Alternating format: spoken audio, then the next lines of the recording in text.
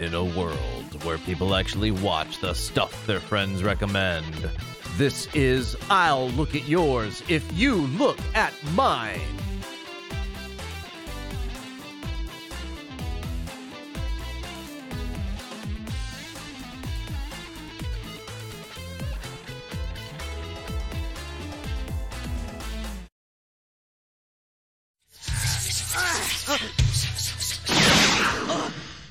Ha! Gotcha!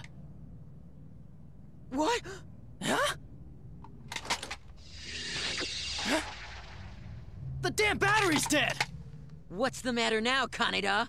Ah, damn it! It ain't fair, Tetsuo! Fight with your bare hands! Huh? Oh, this is funny. Feeling frustrated, Kaneda? Now do you understand how it feels being little and helpless? Huh? Huh? Where's this light coming from?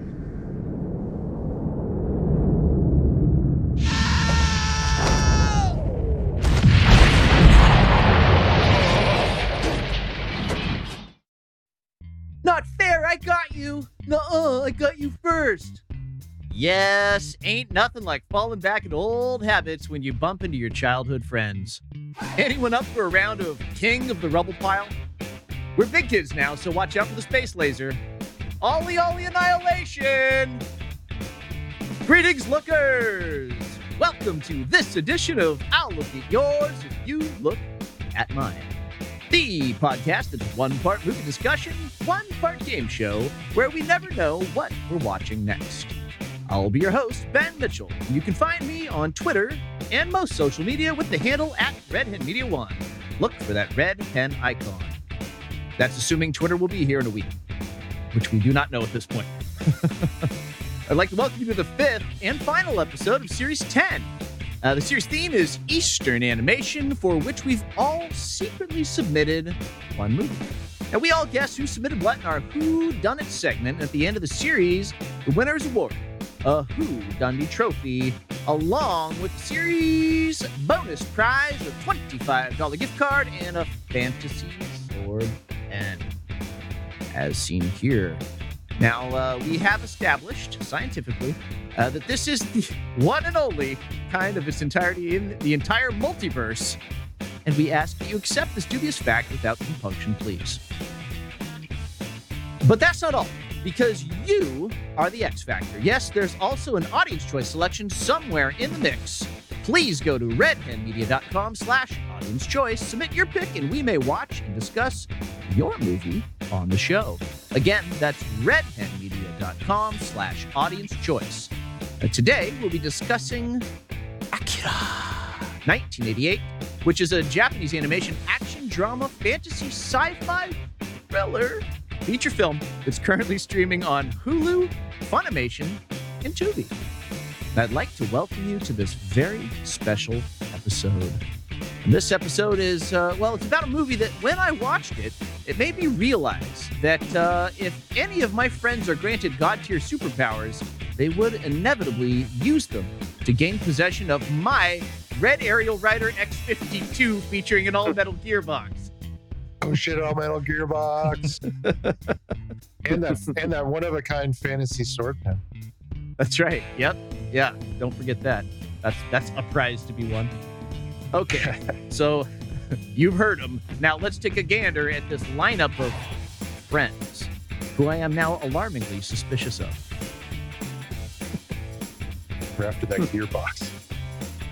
There they are. Yes, I'm here with my distinguished co-hosts, who I fear are plotting to abscond with my Red Aerial Rider X52 e-bike featuring an all-metal gearbox at the first possible opportunity. I'm looking at you, James Pepe. Oh, Hey, man, I want that gang. gearbox. Howdy. With us today, the provocative one, Mr. Devin Schwartz. The game is on. Indeed. Now that I have the right title up. And my good friend, the incendiary James Pepe. It's me, James. So Was the guy with the red jacket, was that Akira, or was it the weird flesh monster kid? Was that one Akira? No. No? Oh, was it the motorcycle? Was that Akira? That's my understanding, yes. as long as there are absolutely no follow-up questions. It may have been the Yes, teddy okay. bear guy that looked like Louis Anderson. Oh. I don't know. Yeah, that looked like oh no. Louis Anderson did have did seep milk every once in a while, I think. That was That classic was Louis part of Anderson. his. That was part of his lure, his appeal. Yeah, right. Yeah. His appeal. Yeah. Yeah. Right. All right. Enough shenanigans. With us also is the irrepressible gentleman, Jim Scott. Hey, Jim. Ben, and greetings, gentle listeners and friends. Happy to be here. Happy to have you. Looking sharp. Liking the shirt there. Thank you. Yeah. Okay, so guys, let's find out what's in today's headline. Extra, extra! Extra, extra! Read all about it! Okay, let's start off with Mr. Devin Schwartz. Did you find anything interesting in the news today, sir? You know, I was browsing the internet real late at night. I think I may have stumbled on No. a sort of an alt-right kind of news site. It's hard to tell these days. Oh, dear. So there's Yeah, many of them out there. they're out there. So this information might be dubious. Twitter? I'll just Is that what you're talking about? Yeah, No, exactly. it was on Truth Social. But it was tweeted by the real Matt Lauer. So like that, it's got to be the actual guy. That's You gotta- legitimate. You can trust him. Yeah. He paid his $8. You can be anyone you want now Yeah, for right. $8. Here's the headline. A new study shows that leftist millennials invented COVID-19 to overshadow the horrible tragedy of Neo-Tokyo's destruction in 2019. Wow. I Ooh. believe it. It's all All signs Yeah. point to true. Yeah. Exactly. I did my Wow. research, Yeah. my own research too. If only I Anyway. didn't eat so much avocado toast, I could have had a house Yeah. by now. Yeah. Speaking of fake media, James Pepe, what did you find today in the Whoa. news? hey, it's all I'm, fake. I'm real media. Oh, I got a Oh, blue that's check right. mark, You're the you only son of a real bitch. media. Yeah, right. Oh, yeah, my bad. Yeah, I stand Yeah. corrected, sir. Yeah. So I found two headlines, and they seem to go together. They're odd. So just Huh. bear with me. Bear with. The conspiracy So- deepens. Yeah, right. Well, one was above the fold, and one was below the fold, and so It's important.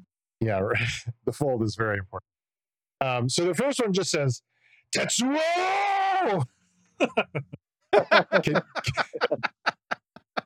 Can you guess what the other one says? The other one says Kaneda.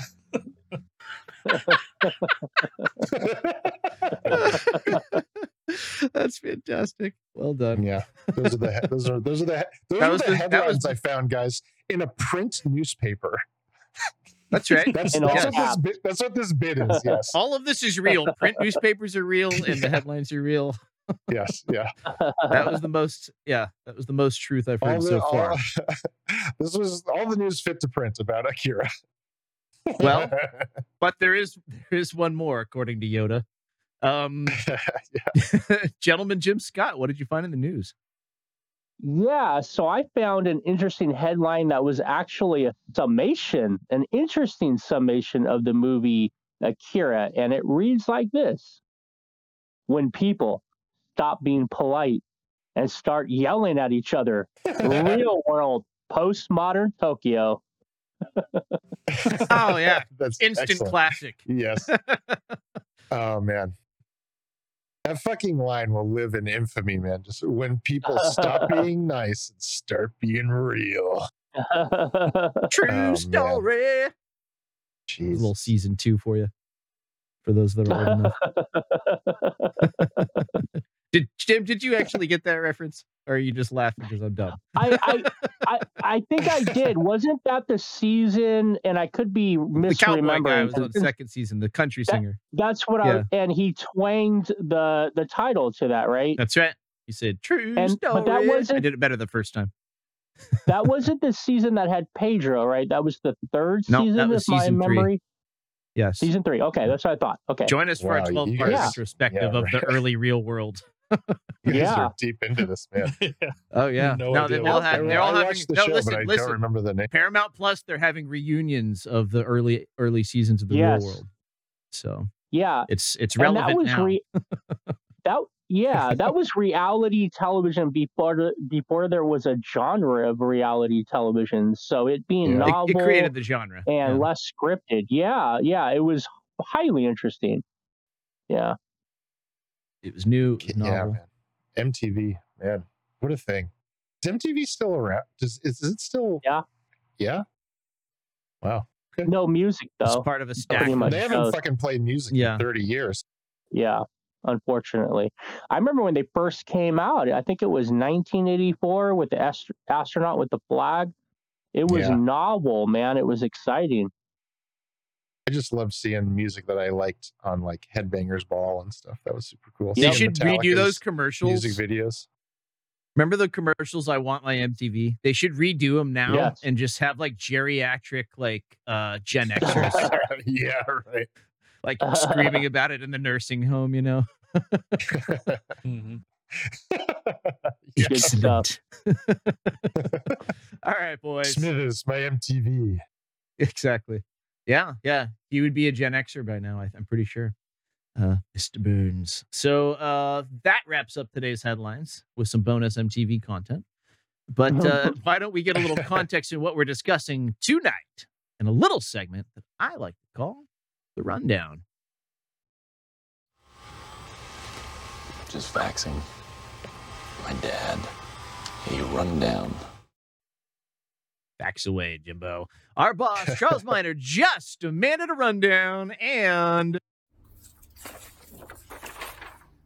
Jim from the office just handed the dossier to our very own Devin Schwartz. So let's see what Devin has for us on Akira.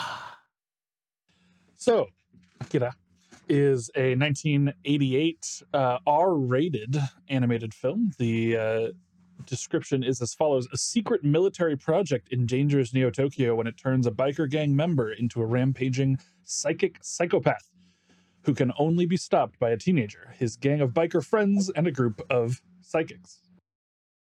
It is directed by Katsuhiro Otomo and was written by Katsuhiro and Izo Hashimoto. The A-list, sort of the top voice actors for Kaneda and Tetsuo, the main characters, were in the Japanese version Mitsuo Iwata as Kaneda and Nozomu Sasaki as Tetsuo. They were played in the dub by Johnny Young Bosch and Joshua Seth. Some extremely white names. Yeah. The film has an 8.0 on IMDb, which is a bit lower than the Rotten Tomatoes score, where it has 91 on the Tamatomutur and a 90% audience score. We will see if our grades line up with those generally A range grades. A couple things with the awards. So I think back in the days when this released, back in the ancient times of 1988, The before there was- times and the long yeah. ago. exactly. Yeah.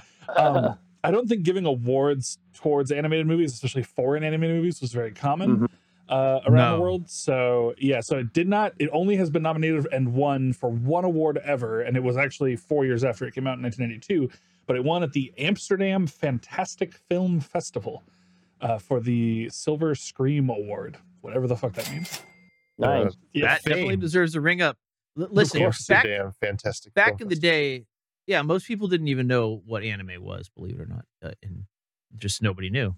Yeah, You know, actually, some this people film did. this film is credited We for didn't bringing even- it to the mainstream. Yeah. In a way.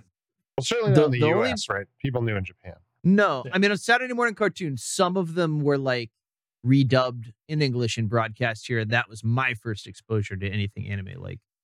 But I don't know. Some of those started being produced here though, but being animated there. So the style we saw that maybe first before we saw anything like this. There was definitely no like movie or whatever. Yeah. But I'm getting ahead of myself. A couple pieces of trivia because I have something a little different planned for the Rundown Recreation. I'm afraid. This is one of the Akira's first. moving trivia. Yeah, sort of more than you might think. This is one of the first Japanese anime films to have the characters' voices recorded before they were animated. While this is typical in U.S. animation, in Japan, the animation is generally produced first and the voices after. This is right. The music as well, in a similar vein, the music for the film was completed before any of the composers saw a frame of the film or read the script. The music did have to be edited slightly to fit the scenes better, but originally was produced fully agnostic of the work. That is crazy, because the soundtrack is so wild, but it fits the movie so perfectly. Yeah, it might lend to why there's not a ton of music in the movie in general. Like the times they use it are, I would say, impactful, but it is used sparingly. There's a lot of silence. It definitely, like, the workload would have fell on like the sound, like, mixer or the editor, probably a lot, to like make that work as best as possible, I imagine. Yeah. The movie consists of 2,212 shots and 160,000 single pictures, as well as 327 colors, all of which broke records at the time of production. They were all the most for any piece of animation. Wow. So, yeah. Wow. And finally, the movie is also notable for being one of the few animated movies to be released by the Criterion Collection. This is back when it was like they sent you laser discs. And it is joined by Watership Down and The Fantastic Mr. Fox as still the only animated films. Huh. Really? There's only 3 animated films in Criterion? Whenever this trivia thing was made, which Fantastic Mr. Fox was 2009, so it could have been as long ago as 2009 they made this relatively list. recently. It's possible in the they've added modern more era. stuff. But yeah, by 2009 it was only those 3. Post-smartphone era. Yeah. And that does it for our trivia section. Let's move into our real trivia section with some rundown recreation. Perfect.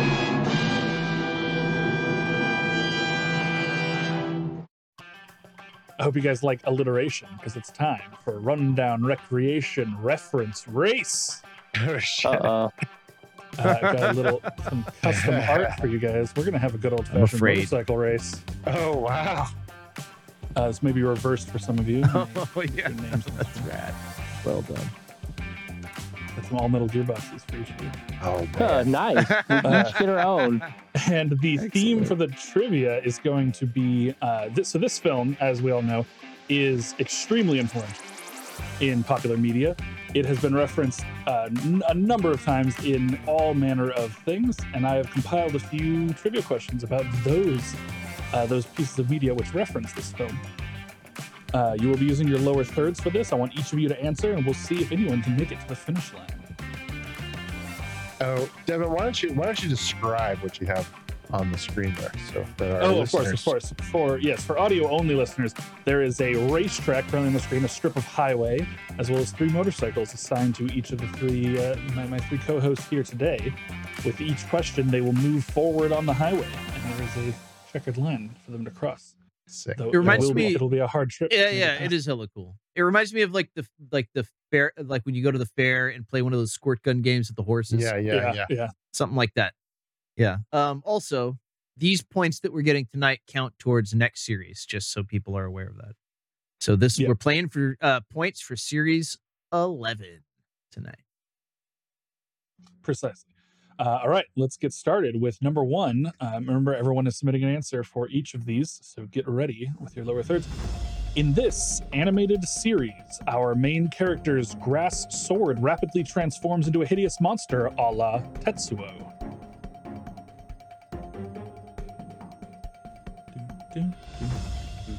Ooh. All right, answers submitted in 3, 2, 1. Let's reveal those answers. From Ben, we have Sword Art Online. Sorry. Yeah, I couldn't type quick enough. From Pepe, we have Adventure Time. And Jim, do you have an answer for it? For some reason, I was thinking of some Hanna-Barbera anime, so no, I don't have a chance. We have one correct answer. Pepe, congratulations. Adventure Time is I fucking love Adventure Time. Yeah, that one was mathematical. That one was kind of for you. I figured you would get it. Oh, wow. We'll move it forward. I thought maybe Ben would. I wasn't sure if he'd seen it. Tetsuo. No, I've watched like 1.5 seasons of that, but it is an excellent show. They will only get harder from here. Oh In no. this, in this massively popular online video game, players can get a motorcycle modeled and named after our protagonist, Shotaro Kanata. One more time. In this massively popular video game, players can get a motorcycle modeled and named after our protagonist, Shotaro Kanata. I have mine already written. Shit. Oh, look at that. It's fine. Did you say No. it's an online? Yeah, did you say it was massively an popular MMO? online. Yes. An MMO. Mhm. Okay. Don't look. I mean, even if you copy me, I'm probably wrong. So Well, Jim has the option to copy all of you since he's just saying as out loud. So technically, he has the No. advantage. Yeah, and I did see the answer because it was premature, but my mind was already there, even though I haven't played any of those games. I just know how popular they of are. course it so, is. Yeah, of course it is. yeah. All right, let's reveal those answers again. I changed it.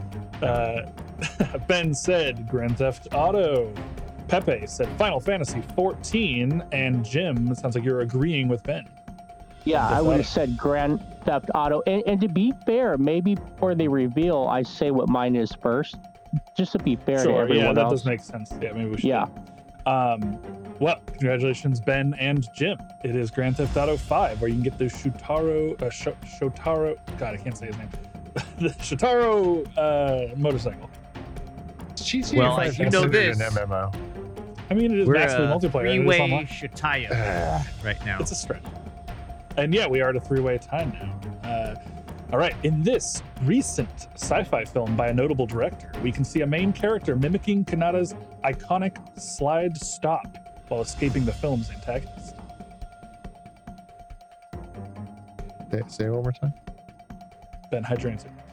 In this recent sci-fi film by a notable director, we can see a main character mimicking Kanata's iconic side stop while escaping the film's antagonist. I'm going to take an L on this one because I saw Ben's answer and I think it's right, but I don't think I would have come up with it on my own. Jim? Yeah, I mean, so you my guessed answer something would be Yeah, Batman, because I seem to remember in Batman Returns against the Joker, he did that slide stop. All right. Ben, reveal your answer. Interesting. Ben says Ready Player One, and Pepe gives us Lord of the Rings. Yeah. That was that shit. That's sci-fi. Yeah, movie. Yeah. Unfortunately, none of you are correct in this particular wow. case. Oh, The okay. film I was looking for was Nope. Jordan Peele's Nope. No way! Yes, there is an Akira reference Wow. in And Nope. I That's a very seen that recent movie reference. too. Oh wow! Oh, the guy with the like chrome, the guy from like Yeah. TMZ or whatever. Well, it's not actually Yeah. him who does it. It's the girl later on his motorcycle. I don't want to reveal anything about the movie in this, but yeah, Huh. she does it later near the end of That's the a film. deep cut, dude. That's a deep cut. It If is a I may, focused shot of the film, and he did mention in an interview. Me and Jordan had an argument. This is a reference to an argument me and Jordan had about whether or not it was. a Oh, reference. interesting. Oh, But he then said I it's saw because an of interview where he said it specifically was. Yeah. Okay. Interesting. If I may, though, somewhere in Ready Player One, that slide was bound to have been in there. There So I probably should is, almost- honestly. but Almost yeah. certainly, yeah. I'm trying to win by lawyering my way to the top here. This is classic rules lawyering here. This is- Yep, Yeah. yep. This is stuff we're very familiar with in tabletop. Next trivia question. In this animated series, a particular episode revolves around a main character steadily gaining power as well as omniscience, and is referenced multiple times during the episode as becoming, quote, an Akira.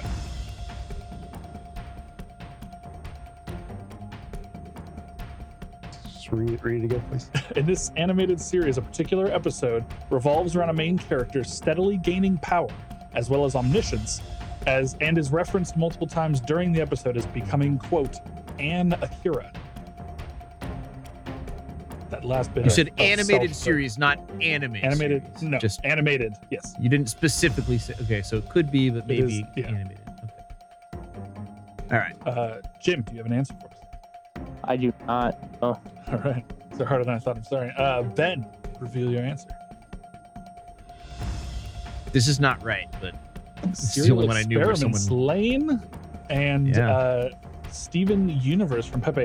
While Steven Universe does make multiple references to Akira, I learned it is not the answer I was looking for. I was looking for Rick and Morty. Specifically the episode How Edge- course you did.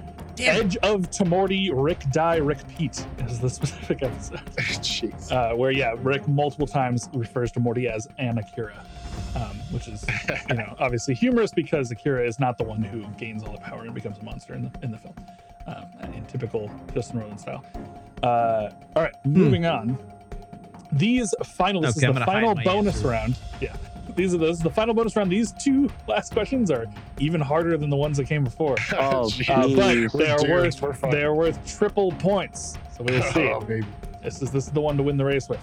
In this 1990, there's also more hints in the clues now. So there's a little more hints, but it's Okay. there's So still more. we have to It's actually still a listen to what three-way you tie, say. though, right? Yes, still all locked Okay. in the one position. All right. Alright. In Surprise. this Stuck in 1998 first gear. fast in this 1998 fast-paced video game, players can explore a near identical replica of the ruins of Neo Tokyo as Ruins of Station Square. What year? This video game, players can explore a near identical replica of the ruins of Neo Tokyo as the Ruins of Station Square. Okay, locked in. Jim, you got any guesses for me? Man, 1998. I don't think I know it. No, I don't. Yes. Ben. Ben has said Need for Speed. Here you go. I don't think this is right. I have but- the need for speed. And Assassin's Creed from James Pepe. I think that was a little later. What we were looking for was Sonic Adventure. Sonic Oh. Adventure. I wouldn't have got Fast that. paced. Well, it should have been Need for Speed.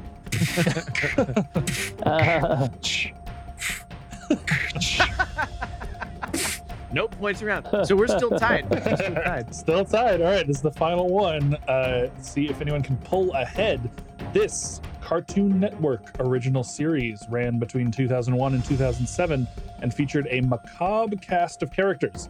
In this particular episode, we see a character return from Japan on Kanata's bike. In this Cartoon Network original series ran between 2001 and 2007 and featured a macabre cast of characters. In this particular episode, we see a character return from Japan on Kanata's bike. Any guesses, Jim? No, sorry. Ben, you got anything? Swinging for the fences here. Metalocalypse. Oh, Metalocalypse. that's a good guess. It's a fascinating Okay, guess. that's a good guess. James Pepe. Fascinating, but probably right. incorrect by your. Oxford Teen Probably Hunger right. Force. You both went Adult Swim. That's interesting. We were looking for something a little earlier on in the timetables. The Grim Adventures of Billy and Mandy. Oh, We were looking for the Grim Adventures. I've never even heard of that. How have I not heard of that? Yeah. Oh, it's such a good show. Neither You gotta have watch I. it. What was the one with the French fries and the meat wad? was- and- that was Aqua Aqua Teen Teen. Hunger Aqua Force. Teen. Hunger Force. Oh, that's what you answered. Oh, no, Okay, yeah, yeah, that was yeah. my other. That was my other thing. But I don't know. Yeah, the macabre. Probably both had references to Akira somewhere because like everything has. Metalocalypse was But, a really good guess. That was Thank you. all right, It's at well least a that creative does it guess. for this particularly challenging Rundown Recreation. I'm sorry, guys, but you all get Wow. 1 point. You all still get your 1 point. I think No my winner. mic is All a right. little is slightly longer than the others, so it looks like I'm in the lead. Yeah, but mine's red. So That's true. There's It's that. the most, the most One in the like movie. Kanatas. Yeah. yeah. Well, listen, Those Devin. quite- Why don't we just continue this race next series and Yeah. see who wins? I mean, when it's your turn. So stay tuned. I think you're probably up unless you don't Yeah, want to do it, you're probably up next, like for series 11, episode 1, if you want to just continue on, That's true. Yeah, we'll see if I can. or make it- whenever make you it need fit. to go. Depends on the movie. Yeah. Yes, that's true. That's true. We'll do Akira, the live action film. What's that? Just even know that existed. Is there a live action one? I hope not. It's like 2014 or something. Yeah, it's very poorly. yeah. I never saw it. Well, thank you, Devin. That was really awesome. Yeah. Graphic and a fun rundown recreation for sure. Yeah. Well, speaking of knowing something, why don't we find out who done it?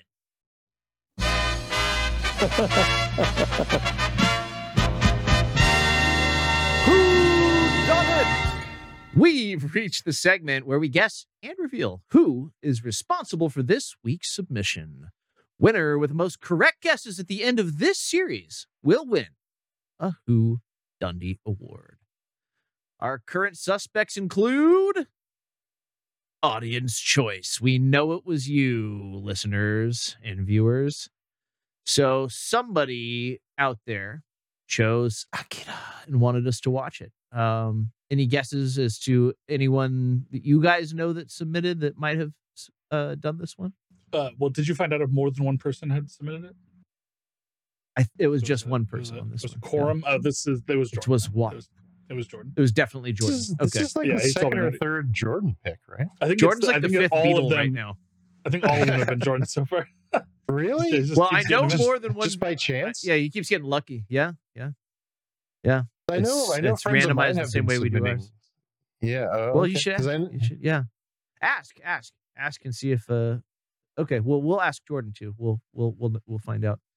But Maybe it's stuff in the possible ballot. with the possibility of more listeners now tuning in. They also should go to redheadmedia.com/audience choice and just put Jordan right out of the running. Just take that power from him. Yeah, get that guy out of here. Love you, Jordan. All right. So we know that it was an audience choice. We think it's probably Jordan. Any idea why he submitted this? I mean, I called this earlier probably like the Star Wars of anime. So he probably wanted to make sure that it got into a Eastern animation anime category. But anything else you might want to speculate as to why? He described it to me as one of his favorite films and about one of the greatest Japanese animated films of all time. Those were his words. Oh, okay. So we have his words. Excellent. Even when we were talking about doing this season, we were kind of like, well, why don't we just call it the Studio Ghibli season, you know? And then someone said, well, someone might want to submit Akira. And we were like, oh, okay, yeah, that's a good point. And then it happened. Yeah, and we spoke it into being. Exactly. That's the secret. Oh, let me do my sound drop. You got some explaining to do. You got it. Because we already heard from him. But yeah, that kicks off our discussion. So who's seen it? Who has seen Akira? 1988. I saw it back in probably 92 or 3 or 92, 93, something like that. My friend, the same one who became an author, ran up to me excited after school one day and says, hey, my foreign exchange student here says we should check out this movie. And so we did, and it was pretty amazing. True story. And so I had seen it back then. I've seen it a few times peppered throughout the years in between, and always liked it. I'll say that this viewing was my favorite viewing of Akira, and I followed a lot of the kind of connective tissue that maybe I had overlooked previously. And so definitely recognize it for the classic story that I see it to be. That's my 20,000 feet. Who else has seen it, not seen it, whatever? I'd start with you, Devin. There's a lot of connective tissue in this movie, if you know what I mean. Yeah, literally. I had not seen it before. And figuratively. Obviously, I had seen many references to it and kind of had sort of a vision in my brain of what it was like. Some of that was confirmed. Some of it was a surprise to me, but this was my first viewing. I did watch it twice for this show, but this was my first cool. That's always interesting when you've seen it, like, especially if it was your first viewing and then you watched it again. So, hang on. So, on your second viewing, how was it compared, like, between the two of them? Just my first viewing, I was pretty tired and even like dozed off a couple times for moments. It was like, like I kind of blinked for a very long time. Tired. And so I thought, I was like, and I had kind of mixed feelings about it, and I was like, I'll watch it again. I'm sure my feelings will change watching it a second time. And really, the second viewing sort of confirmed how I felt the first time. I'll put it that way without spoiling too much of my tired. Yeah. All right. We got one really liked and one sleepy first and second watch. And how far apart did you watch them? Was it like the next day, the next week? So we had a couple weeks in between. Yeah. Cool. We had a false start 1 week in the. We did. Yeah. These things happen with real life getting in the way. Yeah, exactly. Yeah. Cool. Well, thanks for watching it again, just to at least confirm. Okay, so James Pepe, you have had to have seen this before. I've heard you mention it before, so. Yeah, I'd seen this before. I hadn't seen it in a very long time though. And to be honest, me I neither. can't remember. I can't imagine this time watching it may actually have been only my second time seeing it, but maybe also my third. I haven't seen it a ton of times. Wow. Yeah. And I mean, I think I've talked about this before, but like when I was in Boy Scouts, when I was a wee lad in Boy Scouts, one of the like older guys who I thought was like a pretty cool guy, like gave like this was the guy who like he had a younger brother, and so I ended up at his house for some reason, and he just like handed me his like Cowboy Bebop DVD and like the first like trade paperback of Preacher, which I shouldn't have. I was like 14. Like no 14-year-old should be reading. Well, nobody yeah, should be exposed to that level of. I was going to say either only 14-year-olds should be reading Preacher or no 14-year-olds should be reading Preacher. Yeah. Right. Yeah. Maybe even that's more apt for sure. Yeah. Well, yeah. So it was this guy who kind of turned me on to anime. And this was the time when on Sundays when Adult Swim was showing Cowboy Bebop and Trigun and Neon Genesis on TV late at night. And I think I probably, you guys will know this, I probably rented this movie from Bradley Video on VHS and watched it on a University VCR. Square, Rohnert Park, California. Oh no, the Bradley Video in Santa Rosa. They had more of them. Yeah, the Bradley. That's right. They were a chain. Yeah, there was 2 or 3 of them. Now I don't think there's any of them. Bill Bradley Video. Yeah. So what line of work are you in, Bill? Yeah, I mean, like I rented like Princess Mononoke, watched that on VHS, rented that from Bradley Video. Fucking Bradley Video. Nice. Yeah. Anyway. Yeah, so I probably saw this around for the first time around that time when I was like 14, 15, something, mid. Okay. Well, do you remember late 90s? Yeah. 2 questions. Do you remember how you felt about it, and did some of the more adult story themes go over your head, or do you feel like you had a good handle on it? Because I was saying I got more out of it this viewing than I had before. I don't remember the first time watching it. Going into watching it this time, I was excited to watch it again. Mm-hmm. And to be honest, I have to say I was a little disappointed with my viewing of it this time. I think what it was is that I remembered it being stranger than it was. That is to say, I remembered the weird stuff at the end being more of the movie than it was. Interesting.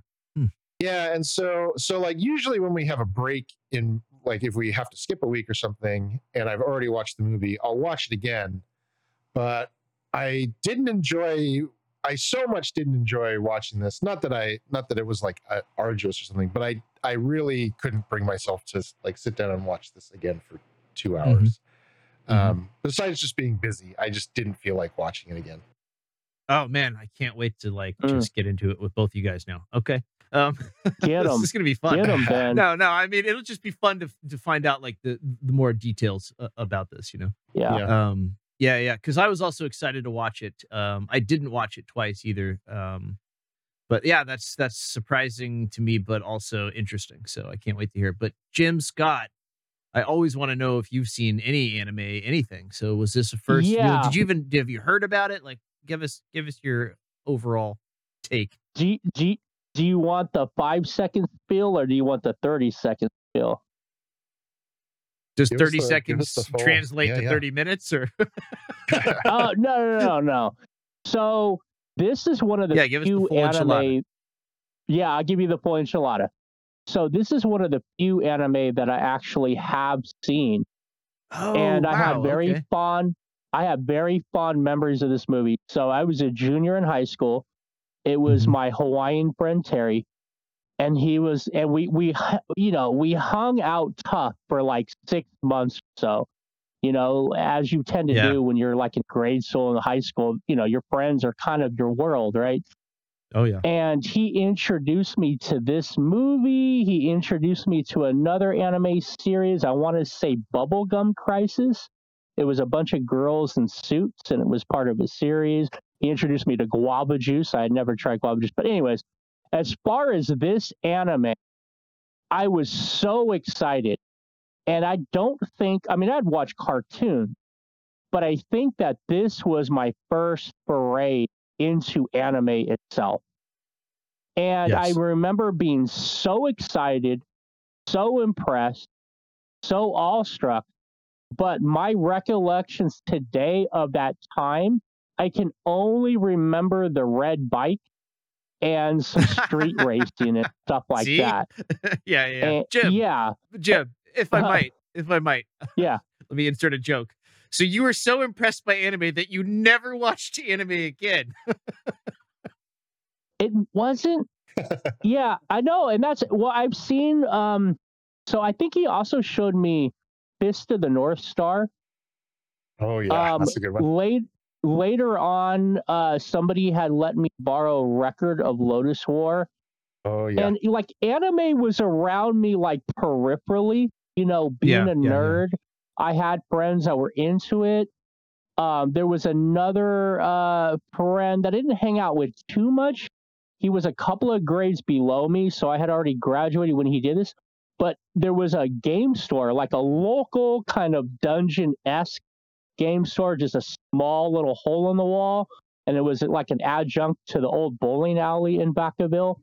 And he had convinced the owner, Bill, that ran the game warden at the time, to allow him to rent his anime VHS tapes. He had some bootleg, he had some real, and he was really, really into anime. So I had like kind of friends and association with people that were into anime. I don't know. It just, I think the general feeling was the people that were in anime really knew what they were talking about. And I think as a newcomer and being young, I was intimidated by that, right? I didn't know where to start. I didn't know what to get into, that type of thing. And I think that kind of shied me away. Whereas maybe in another universe, another life, I would have immersed myself more into it. Yeah. It's all right, brother. Get out the poison. That's why we're here. Purge that poison. Yeah. Well, I mean, to echo some of what Jim is saying, at least to like, for me, when I sort of like discovered anime, like I remember like discovering anime for me was sort of like when I read Ender's Game for the first time. So I read Ender's Game for the first time when I think I was in like, I was pretty young. My parents were very controlling over what I watched. So like I didn't see like a rated R movie probably until I was like 16. They just wouldn't let me watch. They wouldn't let me watch The Simpsons when I was a kid. Like The Simpsons was like pretty edgy when it first, it's not really that anymore. Yeah, no, it was considered very edgy. Yeah. Yeah. So weird to think of that now, but yeah. But essentially they would let me read whatever I wanted to. Right. So I remember I read Ender's Game when I was in like 5th grade or something. And it blew my mind because I'd never read anything like it before. And there was like quote unquote adult stuff going on in that book, And when so when I first started watching anime, I was probably around this. I was older than 5th grade. I was probably in my, early teenage years, and you could slip it by mom and dad because it's a cartoon. Like what could be so bad in a cartoon, But yeah, like when you see like even Akira, like to sort of some of the standards now, like this isn't a particularly gory anime, but it has a lot of violence in it. But it's not Yep. particularly gory. I at mean, the least by flesh, some the standards. fleshy. Yeah, I mean, by gory, do you mean like bloody? Because there's definitely Yeah, the fleshy morph weird kind of crap like that, but it's definitely not Yeah. like heads aren't being chopped off and guts aren't Right, really yeah. spilling it. Well, no, Yeah, guts I do mean, spill it's out.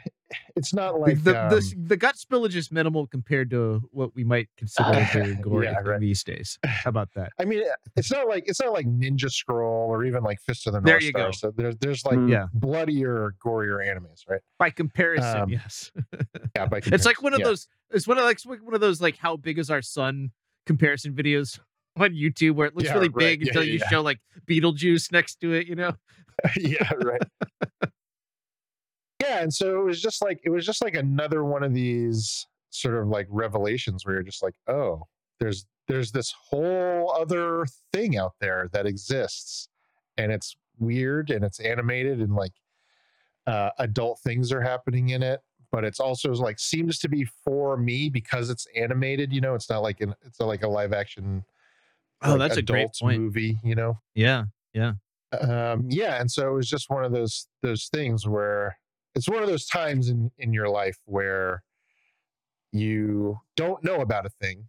When you're a kid, there's lots of stuff you don't know about, and then you're just like you get this glimpse into this whole other space that is full of things to be discovered. And so, where did that lead for you? Does that mean that you are an anime connoisseur?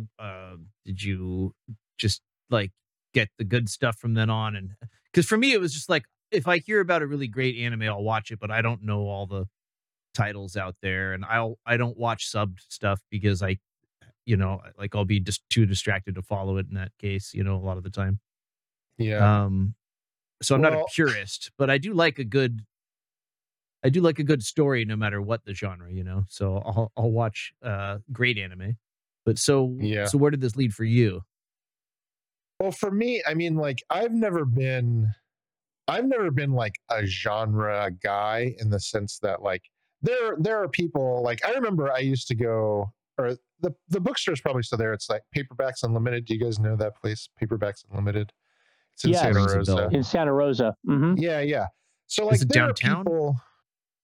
Or is it in Um, Montgomery Village? Yeah, it's over on the Montgomery Village side of town. Yeah. Yeah. Okay. And so like there are people in there that they'll like get a basket, right? And then they'll just go to like Westerns and they'll just like they won't even fucking read the description, right? They'll just take 10 and put it in the basket and they'll just go home and read them because they're genre readers, right? They'll just do the genre thing, right? And there's people who do that with fantasy. There's people who do that with sci-fi. There's people who do that with everything, right? Bodice strippers, whatever you want. And I have my preferences, but I've never been that kind of reader, right? Like you're whatever it is needs to like A genre reader, yeah. yeah, whatever it is, it needs to have something that's gonna like get its hooks in me. I'm not interested just because it's in the genre. And so that's sort of like what my experience with anime has been. But again, like I started in the 90s and you sort of you start with like Cowboy Bebop, Trigun, NGE, and then you start watching things like Princess Mononoke and Akira. There's not like a lot of upward space to go, like That's true. yeah. Yeah. That's probably how I experienced it too, because you can only go down from there, especially like back then when it wasn't being produced Yeah, especially at the in this- level yeah. or quantity that it is now. Yeah, We weren't in this like Yeah. glut of just like embarrassment of wealth of media Yeah. coming out. But Yeah. I mean, I know So- a guy who like reviews like not like casually. He like reviews anime and he's like, okay, this is like this season's anime. And like apparently there's like it gets released seasonally now. Like there's new shows come in, new seasons of existing shows. And he just like he just watches it and then he reviews the seasonal animes. See, that's a public service whether for they're someone good or like me. bad. Yeah, right. And so I can't I don't do that with anything. I could never. yeah, I don't do that with anything. Yep. Okay, well, look, guys, let's talk about some more details, but I want to kick it off with Jim because I want to know how this watch went, and feel free Sure. to tell us what you liked Yeah. or disliked or what stood out for you. Yeah, so being able to watch it now, and now being 30 years later, I really, in the beginning, got me in. I love, talk about genres. Great I love opening sequence. cyberpunk type stories, and just a kind of a broke down Tokyo, trash all over the place. I mean, there was so much detail, and that immersed me in. And then, of course, right away with the violence, Oh yeah, you with gotta have violence. Tetsuo. Yeah, and was it Ket? I can't remember Canada. the other guy. It's like Yeah. the country Canada. almost with a Yeah. little slight little Canada. tweak. Yeah, Canada, exactly. Yeah, Canada. And they're funking with the other biker gang, the clown face bikers. And I'm just like, dude, this is the shit right here. And I can see like it definitely was way different than what I imagined it to be based on my 16-year-old self, right? And the limited memory that I had. The story did take time to develop, along the way, but I really enjoyed it. I really enjoyed the atmosphere of this world, and the little like desiccated old but young looking little children, and then Tetsuo becoming the blob monster near the end. Like I enjoyed it. Yeah, that I liked that there was like those details where like, hey, maybe this like experiment they do to unlock this god tier power Potential. just it just warps the physical health of these kids that are using it, over time. Because when they cut back in time when the kids were first experimenting, it was more like it was more like the Stranger Things thing that probably borrowed heavily from this, I imagine. Where the kids look normal, and Right. of course we know what happened or what happens to them as they go. That was a cool detail. Yeah. I definitely liked the just the production design of the world and the concept was cool.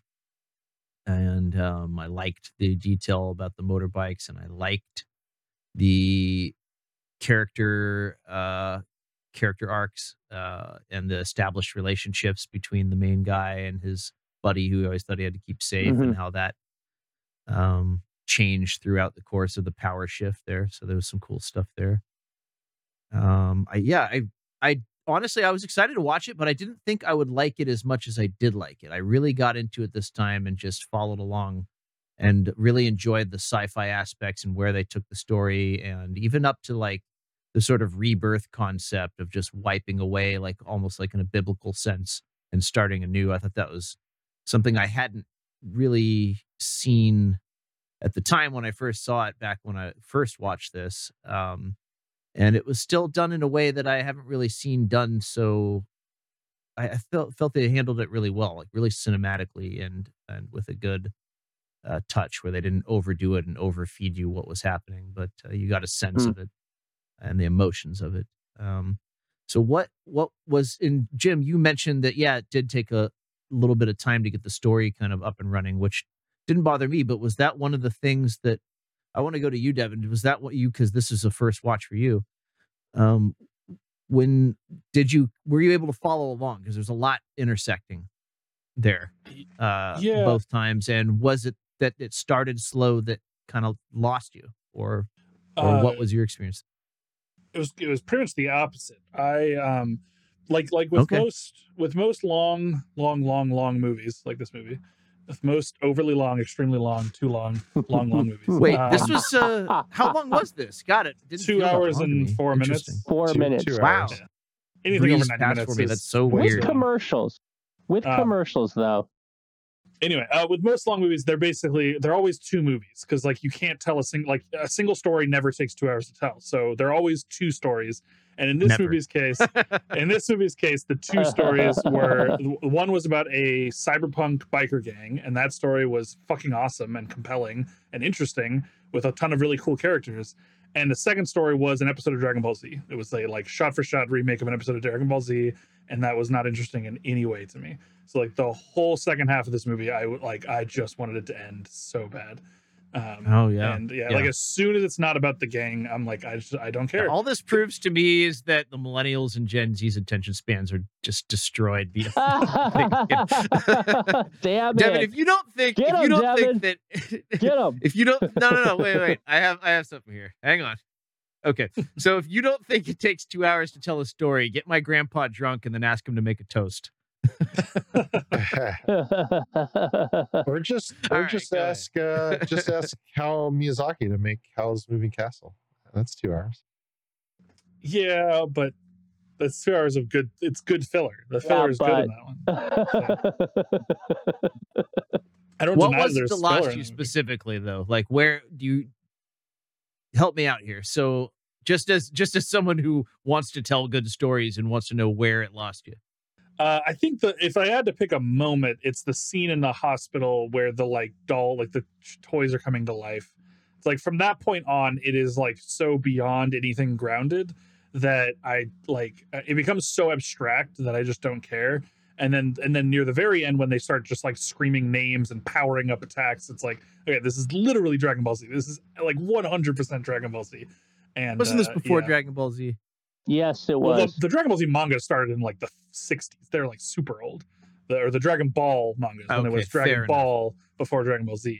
Yeah, it's very old. But right. before the anime, probably. Point Yeah, it was probably defended, before the visual representation of that. But still, No, it would have been known by the storytellers over there. So you have a Dragon point. Ball's pretty old. That they might have been. I think Dragon Ball probably might have been close to the 80s. I mean, Was they it? might have Did been it start in the contemporary. 80s? For some reason, I guess because the first time I saw it was in the 90s, but that doesn't mean that's when it first If came it out. was for the sure. 90s, it would have been early 90s. I think. That would be And my I'm not a guess. Dragon Ball Z fan because I also hate the forever powering up. But I thought for me there was enough there with the characters and whatnot that they didn't specifically make it about that. There was still interesting things going on. But yeah, I buy that. But James Pepe, you'd seen it before, and you kind of had a similar viewing or somewhat similar. So what happened with yours? Yeah, and it's funny because even like thinking back on it now, it's cool. Like everything that I remember about it, I think is cool. But for whatever reason, just like I watched it with a few friends, and they all really liked it. I don't know what it was. I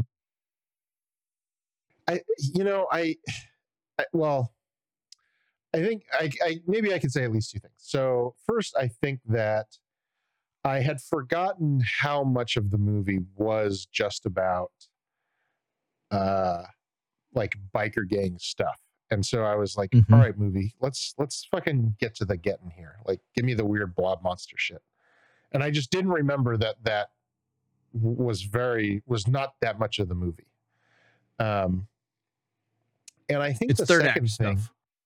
yeah, it's the end. And actually, like the part that lost Devin was the part that like makes me lean in, right? Because it's like, oh, he's seeing these weird fucking hallucination things. What's going on? Yeah. Yeah. Were they hallucin? They were just like kind of a mind trick kind of thing, or at least like telekinetic stuff. It wasn't just abstract though, right? I mean, that was my read on it. The other kids were doing it. I think it's Right. The other Yeah, kids exactly. were doing it. Yeah. And I think the other thing of it is that like essentially all anime is cribbing from Akira. And so I had a hard time because like sometimes you see things that are so like for example, okay, so a friend of mine, I always give him a hard time because he doesn't like the Beatles, right? And I asked him, well, why don't you like the Beatles? And he said like like what the Beatles did is so pervasive in all popular music now. When I listen to the Beatles, it sounds like I've heard it 1,000 times before. And I think that was, and like, that's, I don't think that's like, to me, that doesn't make sense, but I understand what he means. Yeah, and I think something similar happened with me in this movie because I've seen enough anime, and I know that Akira was the forerunner to all of this other stuff, but I've seen it a bunch of times now. It's and yeah, I don't know. It's hard to explain. But like I said, like every like the scenes where they drive their bikes and the like lights have the trailers behind them, and all the shots of the city with all the lights going, the soundtrack, it's all really good. It's all super cool. Yeah, I don't know. I was impatient with it. I was just like, come on, movie, get to the good stuff that I remember liking, you know? So maybe not watching it a long time worked against you in a weird way on your viewing because you remembered this standout part. It's almost like if you're watching Star Wars in the original, like episode 4, and if you hadn't seen it since you maybe caught it in the theater in the 70s and you're going to watch it again now, you remember there was cool ass lightsabers in it. But then you sit down and you watch episode 4 and you're like, wait, what? Where's the, you know, and then you see Obi-Wan for like 2 seconds, like do the thing and you're like, walk away kind of disappointed. Yeah. Am I making a epic fight with Darth Vader where they gently tap lightsabers? Yeah, exactly. Right? Yeah. So I could see that, man. I can see that. But yeah, for me, it was just, man, like for me, like the penny dropped for me on this viewing. And it's not like I'd watched it a ton, and it had been quite some time since I've seen it, at least 10 years, if not more. But it just, the film, I watched it on big screen, no distractions, right? That may be something that makes a difference. I don't know. I'll offer to screen stuff for you guys if you want. Just put that out there. But so I was in the pocket watching this thing. The films either spoke clearly to me this time, and I was really following along, or at very least, like maybe it wasn't as clear as all that, but I was paying so much attention that I understood it more clearly than I had previously, you know. And I really just appreciated the way they brought together this really well-developed world where there was this like political problems happening, you know, and like people ready to like rise up against a terrible society. And then they introduced this cerebral power, a la, you know, Stranger Things, which I'm sure borrowed more from this than a lot of other things, which they did differently enough, I think. But definitely like the kids and the science thing with the superpowers. I don't know. Maybe they borrowed this from something else too now. I don't know. But this is the first time I'd seen that. The spectacular action, the set pieces were great, particularly the intro, how they brought it all together. Which before it is very busy. Like this is one of the things before, like maybe there was like too much going on in the intro for me to really follow each story as they intersected really cleverly in this sequence. But this time I was definitely watching the chess pieces move, and I knew enough at least where like the different things coming together all made sense. And I thought it was really cleverly done where they took basically all these different characters and made them intersect in some way. And the character dynamics themselves, how they changed. You know, the 3 creepy little kids, their character arc was particularly interesting. You know, at the end, they pull together and decide to just like team up, even though they were sacrificing themselves. And it was almost like the band going down with the Titanic, you know, moment. Like, it's been an honor playing with you, gentlemen. You know, I like that. I liked how the biker gang thing resolved. I actually liked how Akira was a big letdown. That it was like just a bunch of bottles, canisters, and then spoiler alert, resurrected himself with his god tier powers along with the other kids working together. They like really reached that kind of like, it's kind of that moment in the Matrix where Neo just puts his hand up and the bullets drop kind of moment. So I really appreciated that. And goddamn, the artwork, you know, remember this is not digital. So somebody had to draw and paint each frame of this. These beautiful, like so sweeping. Crazy. Yeah, the cityscapes were incredible, like something out of I don't know if they borrowed from Metropolis though, but just that overwhelming, like looming city that just looks like it's gonna pounce on you. and all the different those lovely wide shots of the destruction and stuff. So they really did go all out with this one, and I was definitely all in.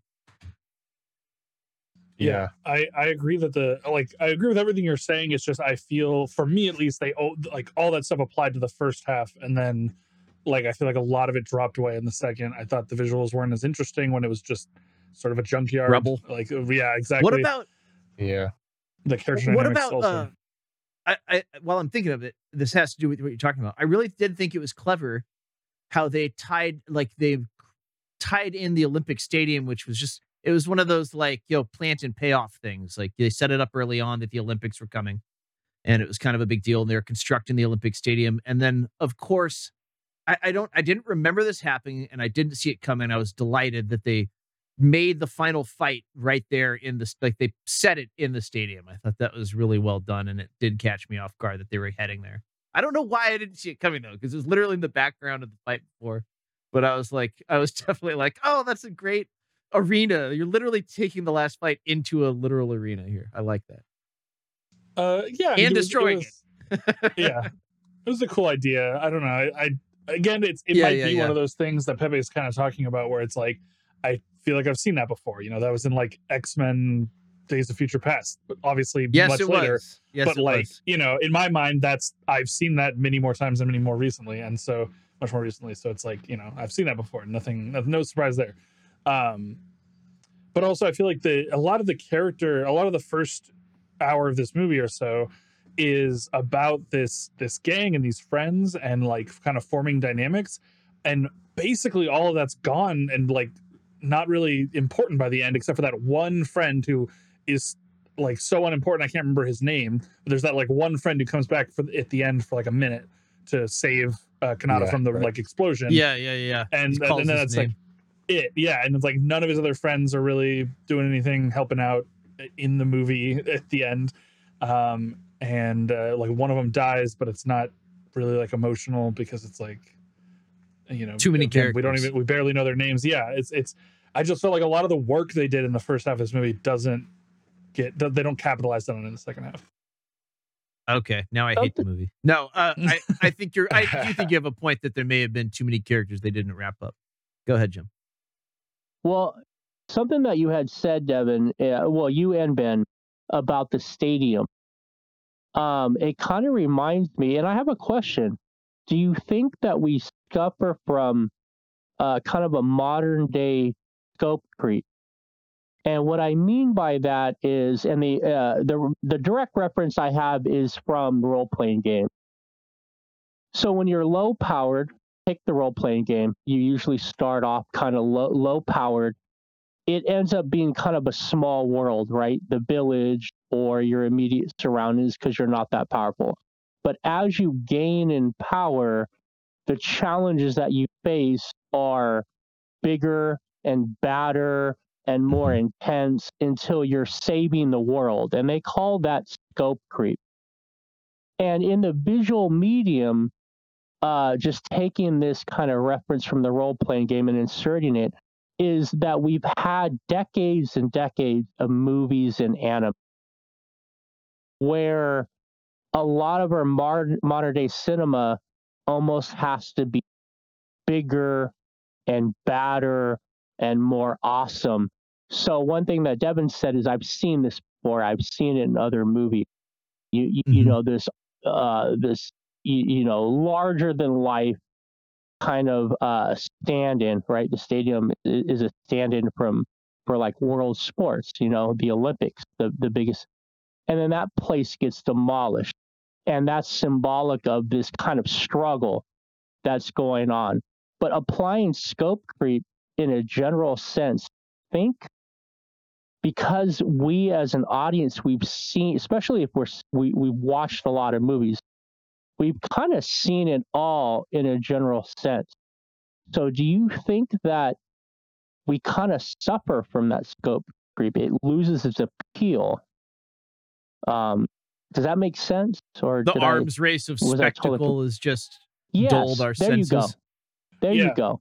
Yes. Yeah, I think so. I mean, I think it's a really easy way to explain why it is that throughout history, for all of human existence, there's always the older generation likes the media that came out when they were young, and the young generation likes the media that's coming out now, and the old people always hate the new stuff, and the new people always hate the old stuff. And in general.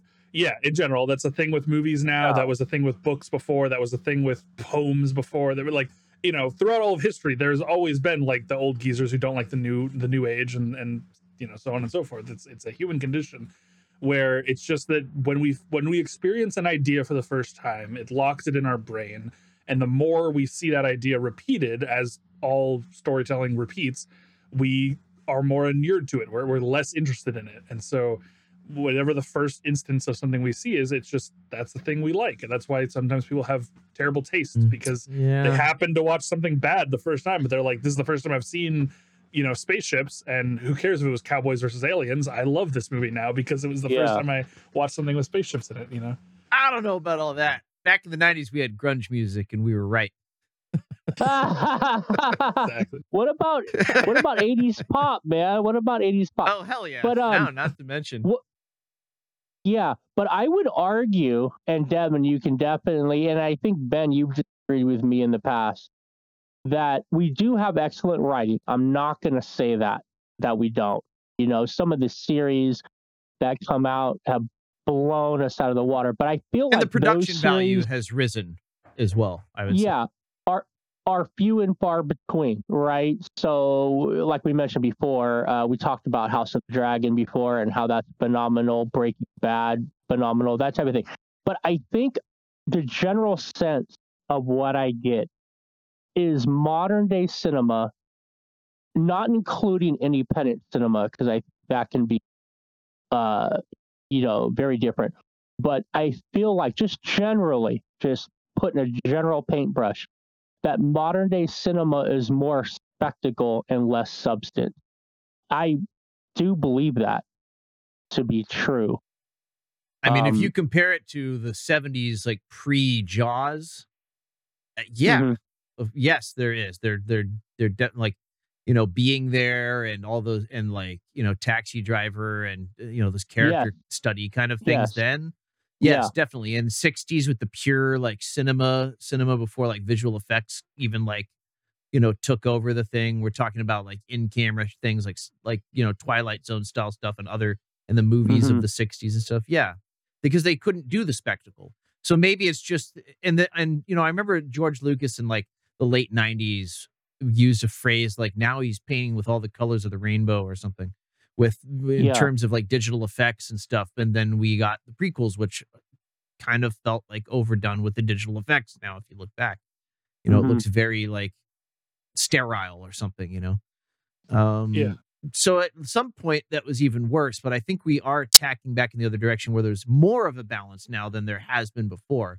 And hopefully it keeps going in that direction. However, I think you could easily say that a Marvel movie, for example, is not going to have as much depth as something that like The Godfather or something. Right. And we're not going to see The Godfather now in movie theaters. We might see something like that on a TV show, though.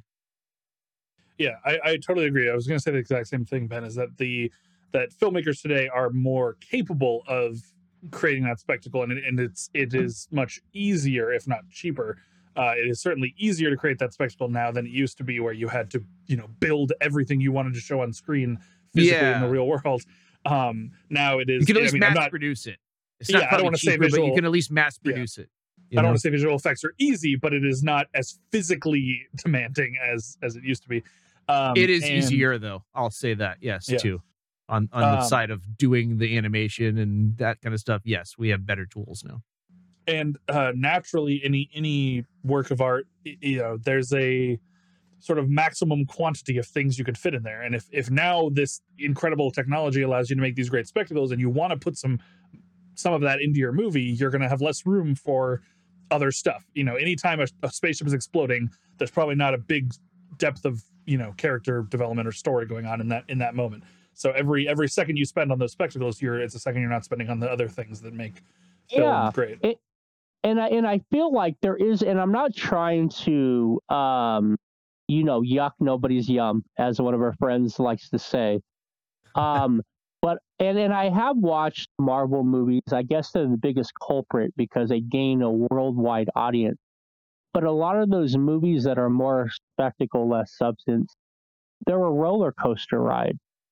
And I can definitely intensely enjoy them. But a couple of months later, I'm like, what was that movie about again? I don't remember.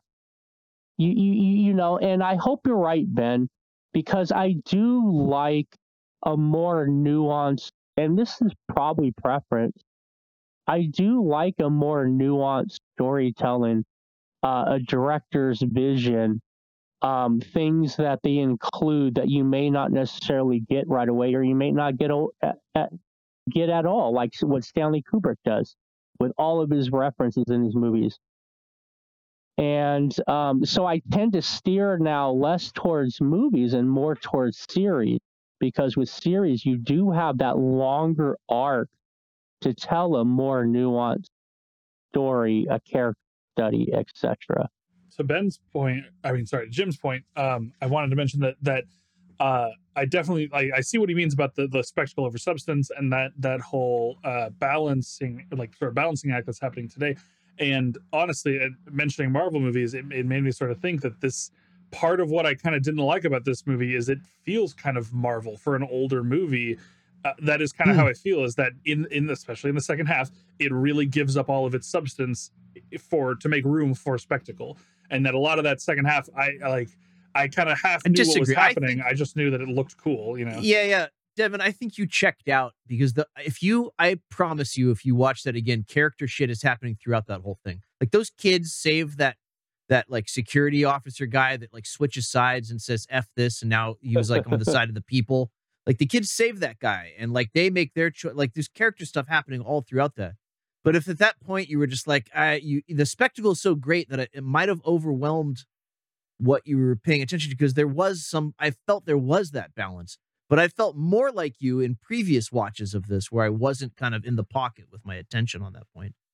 I can't say that for sure unless you watch it again, but I suspect that there was probably more dynamics happening there that just got maybe overwhelmed, and you may have checked out. But were you like, just based on your own words, but correct me if I'm wrong, or if you think I'm off base.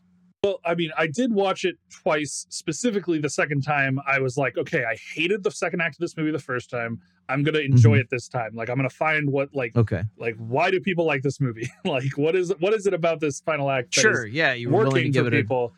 Yeah, and I still couldn't find it. And I think one of the problems is, and it's actually, if anyone remembers this movie, the movie Chronicle, if anyone remembers the details, I should say, of Chronicle. Most people remember it existing. Chronicle was one of the ones that ripped this off too. Yeah, very clearly a like live action sort of adaptation of this in a way. Especially the character dynamics between the friends. Yeah, and that the weakest of them became the most powerful. Yeah. The thing that Chronicle does, though, is we get like more than one conversation between those two characters, because that's sort of the big issue. Is, as much as I like the first act, Kanata and Tetsuo literally talk like one time in the first act. Like, they have one exchange of words. You kind of get a sense of their dynamic, and then Tetsuo crashes and he's in the hospital and he's getting superpowers, and they interact like one more time very briefly when he's like having a hallucinogenic episode, and then it's like, I just can't buy that these two characters have any relationship with each other, because I don't see any of it on screen. They're just saying that they felt this way about each other, you know? No, that's a fair point. And, you know, Pepe, I think you had something to say earlier, and I cut you off with what I remembered I want to say. But after this, I want to like flip it up and say what, like, those of us who liked it say something that maybe like was a weaker point, and vice versa. But go ahead, Pepe. Oh yeah, I wanted to say something about the spectacle thing. Yeah. So I think I've said things like this before, but like,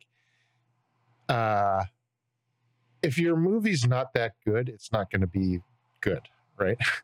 So what I mean is, can't polish a turd. Yeah, I know this isn't quite what you mean, but like, Indiana Jones is a fucking spectacle, right? Like, it doesn't have global implications, or I mean, they sort of do, right? Because if the Nazis get the Ark of the Covenant, blah blah blah. Well, they have the map with the red lion that shows where Indy's traveling. What do you? Yeah, right. But like, that movie is just like set piece after set piece of Yes, it wild is. shit happening, right? And it's Yes. not a spectacle in the same way that a Marvel movie is, but like that's not like a fucking that's not like an A24 right movie, right? That's not Yeah. Right. it's not like yeah. a thinking man's movie, you know, right? Right. No, certainly not. But it's like fucking one of the best things ever committed to film, right? Yeah. And so like you can have Devin, whatever have you're you seen doing. Raiders None of the of them. Lost Ark. None of the Indiana no. Jones. Oh my God, those are happening. Okay, I'm throwing out my movie for next week. I'm going to put in Indiana Jones. Go ahead, Pepe. Or like The Matrix is another one. Like that's just like pure fucking spectacle. Yeah. And Yes, those but movies they're alluding to philosophy and stuff in there and mythology and stuff. Yeah, but you also like there's people in leather shooting guns flying around. Oh like, yeah, you absolutely. can, so you if you want to think about that movie a little bit, there's more to be thought about than there is in Indiana Jones, right? Sure. But the point is, or like Independence Day is another good one too. Like they're just good movies, right? They're spectacular movies, and they're good, even though they're just like check your brain at the door, fucking eat your popcorn, you're going for a ride, right? They're good. But like Day After Tomorrow is a great example. If anyone remembers this movie, where it's just yes, we're just barely, gonna like but, destroy New York with like horrible like it's the most. What's the spectacular director's thing. name of Day After Tomorrow? Could you look that up, Devin? If you Wasn't it? Was it? you are Googling. Was it Michael? Was it Michael? I don't want to Bay? get it wrong. No, it was What this was other that? guy that does those types of movies. His name What is was the Roland main Emmerich. actor? Roland Emmerich. Roland Thank Emmerich, you. yeah. He's the disaster movie guy, right? And Yeah. Jake Gyllenhaal and What- Dennis Quaid were the main actors. Yeah. Yeah, I had a crush on Jake Gyllenhaal. That's how I remember that movie. I remember it now. Yeah, so like I think if your movie is good, it's gonna be good regardless of what it's doing, right? And that, I mean, in a sense, I'm not really saying anything, right? But like I think one of the other things that the Marvel movie suffers from is that like there's never any in a certain sense there's never any stakes in them, right? Because you know that if Indiana Jones gets shot, things are going to go bad for him, right? But like if this fucking huge like alien from another dimension fucking throws Iron Man through 16 buildings, he just like shrugs it off, you know, and he's like, what are Ignoring the stakes the in this? physics What are of yeah. being inside armor does not protect you from like impact. But But whatever, yeah. I mean, you're suspending your disbelief a little bit, right? But Sure. like, Oh, yeah, What are yeah, yeah. what are the stakes here? Like, is this person just an impervious, like, you know, like, and you're right, Jim. Like, when things get too big, Yes. that you get it so that it's like you can't wrap your mind around it anymore. It's like when someone, it's like try to imagine the number of stars in the universe, right? Like, okay, you Sure. can imagine a very big number, but at some point it's like you don't grasp it anymore, you know? I think like scope fatigue, I think, is like a real thing, right? Like Sure. a story can get too big for you to like hold in your mind, right? Apparently. And so like, yeah, but you can still have kind of like how you guys are saying, like you can still have a movie that has a large scope, but it's just like it's not on screen, right? That's what like the Marvel movies did, is like everything's going to be fucking on screen, right? Yeah. But if you think about a movie like I mean, even like Star Wars or Independence Day, right? Like Independence Day is like a movie about aliens from outer space that came to like take over the world, right? That's like classic, like the whole world is at stake, right? Mhm. But that movie is about like 3 people. The whole movie is Yeah. just about 3 people, right? And so Yeah. like that's a way to have, I'm not saying that's like the only way you can do scope, but like that's a way that you can have scope with You it should being, do that. with you being able to like wrap your head around it.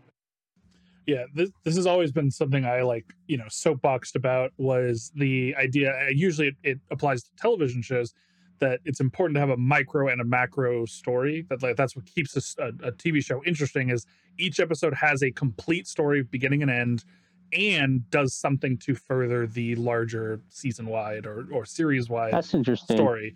And that like the best shows do that well, like Game of Thrones and House of the Dragon do that really well, where there's always a story that is told beginning to end in each episode, and a little bit extra to move the greater plot along. That idea too. Yeah, that idea doesn't typically apply to movies, because most movies are singular, and maybe they'll have a sequel, but it's like its own thing. Yeah. Marvel, on the other hand, does do that. The whole original Marvel run leading up to Endgame was basically a TV show with very long episodes. And yes, it was important that each movie, like Guardians of the Galaxy, for instance, that centers around an Infinity Stone. It is like about the macro plot line, but has a great micro story to tell, and does it really well. Yep. But this now that point completely doesn't apply to Akira, so now we're totally off base.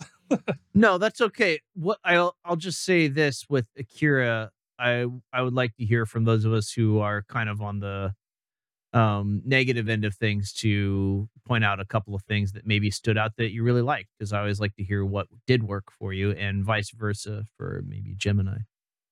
If you're hot to trot, jump in. Yeah, I mean, I'll just say that I agree. The art was incredible. The music, where it was used, was very good. I did think some of the silences were a little awkward. I'm totally okay with silence used in movies, but some of the times it was like, why is it quiet now? But when the music was used, it was very good. It was really cool. I like that the really early on music was just them saying Tetsuo, Kaneda, like back and forth. Yeah, that was very interesting. Yeah, and the cityscapes were incredible. I've always loved like urban Tokyo. We talked about this with Ben, your Ghibli movie from this series. I can't remember the name of. Whisper of the Heart. Yeah, Whisper of the Heart. Same kind of deal. Much less big and metropolitan, but like just the idea of like urban landscapes is always really cool. And this has some great also urban landscapes. the setting evolved throughout the movie, which is always interesting. Yeah, so it's almost like the setting is a character in and of itself. It had an arc as well.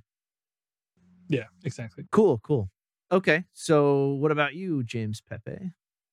What did you liked the third act? I know that. Soul, the space laser. Was it a gravity laser or just a straight up destructo laser? Because I thought maybe it was like a gravity gun. Well, really? Okay. Soul. So I assumed it was like solar powered, like a sun, sun laser thing. It's just weird that it like seemed to like the way it affected matter. I was like, is there like a gravity warping happening here? Anyway, I digress. Go ahead, Pepe. Yeah. So okay, I think I can say a few things. So, so one thing I'll say is that I mentioned this before, and this is going to be a weird thing to accuse this movie of, but I'm going to do it in a very narrow scope. So, it's not enough to have a good idea; you have to make it jump through hoops, right? I think this movie doesn't do that with Kaneda when he gets his powers, right?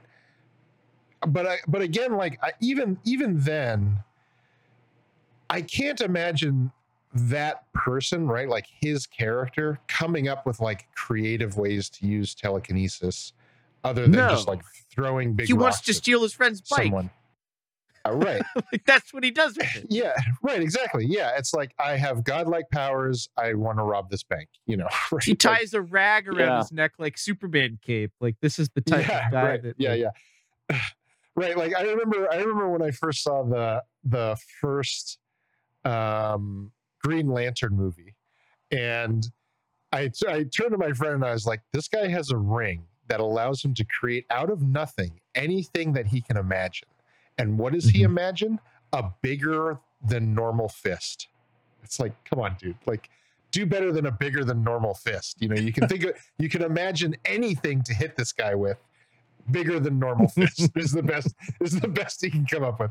And so but like I said, like it's not interesting to watch, but it makes sense given the character. Right. So this is a positive thing? Is that what you're getting? Oh, I'm sorry. Am I supposed to be saying positive? Yeah. This is introduction to the opposites. But this is a valid point. So wrap it up and then give us your hot positive.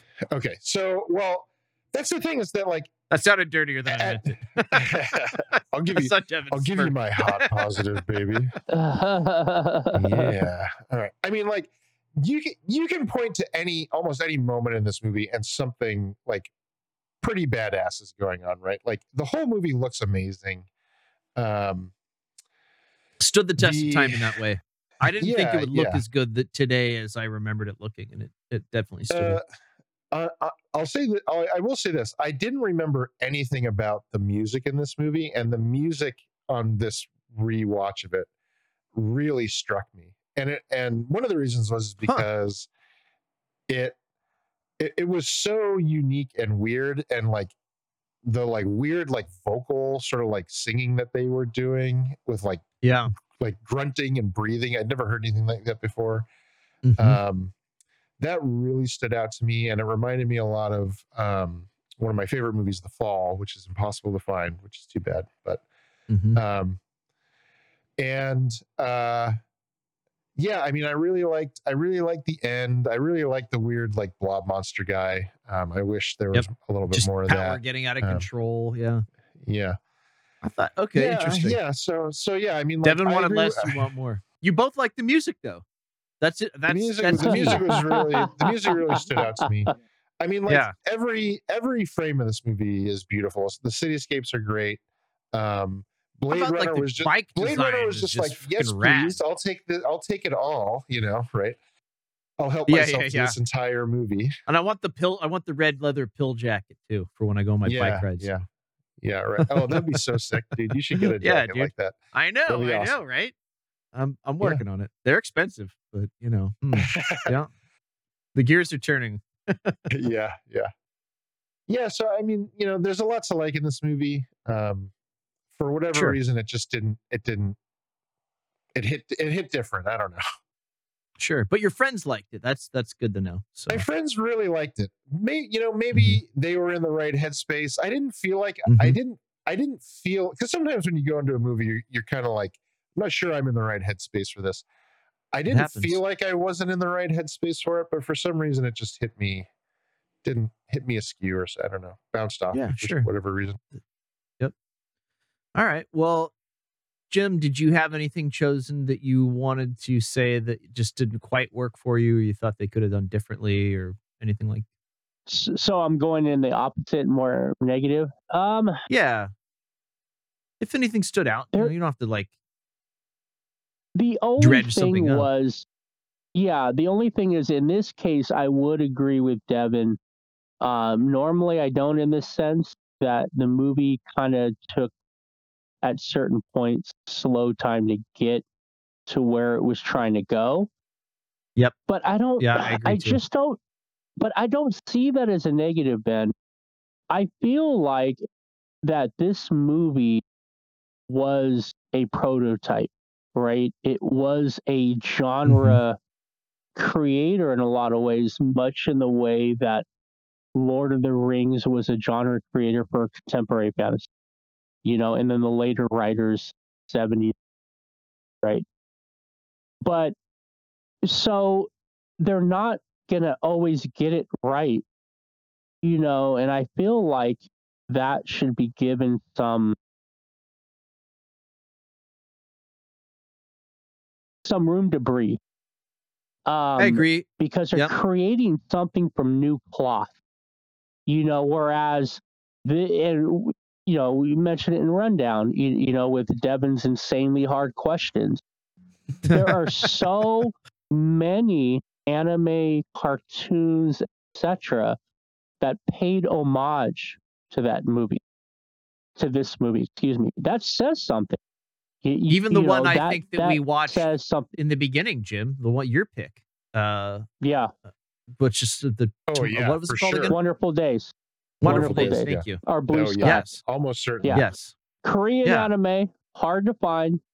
Yep. Oh yeah, still hard to find. Are you listening? Yeah, I tweeted at Netflix, but now that Twitter's like going down in flames, I'm not sure if we'll ever hear anything. I wrote this beautiful tweet and everything. Jeez. But my point's related to yours. If you're kind of wrapping it up there, Jim, unless you had something to add. It was, for me, it was that intro sequence too. But go ahead. No, I just want to Not talk the intro about sequence, but yeah. I want to elaborate on the good point. Mm-hmm. You know, this anime, in the sense that, you know, these main characters get powers, and there's a little bit of a corruption element there, right? It really like brings home, because I'm watching the series currently, The Boys, you know, which is not Marvel like, right? This is more of like the a anti-Marvel. reality.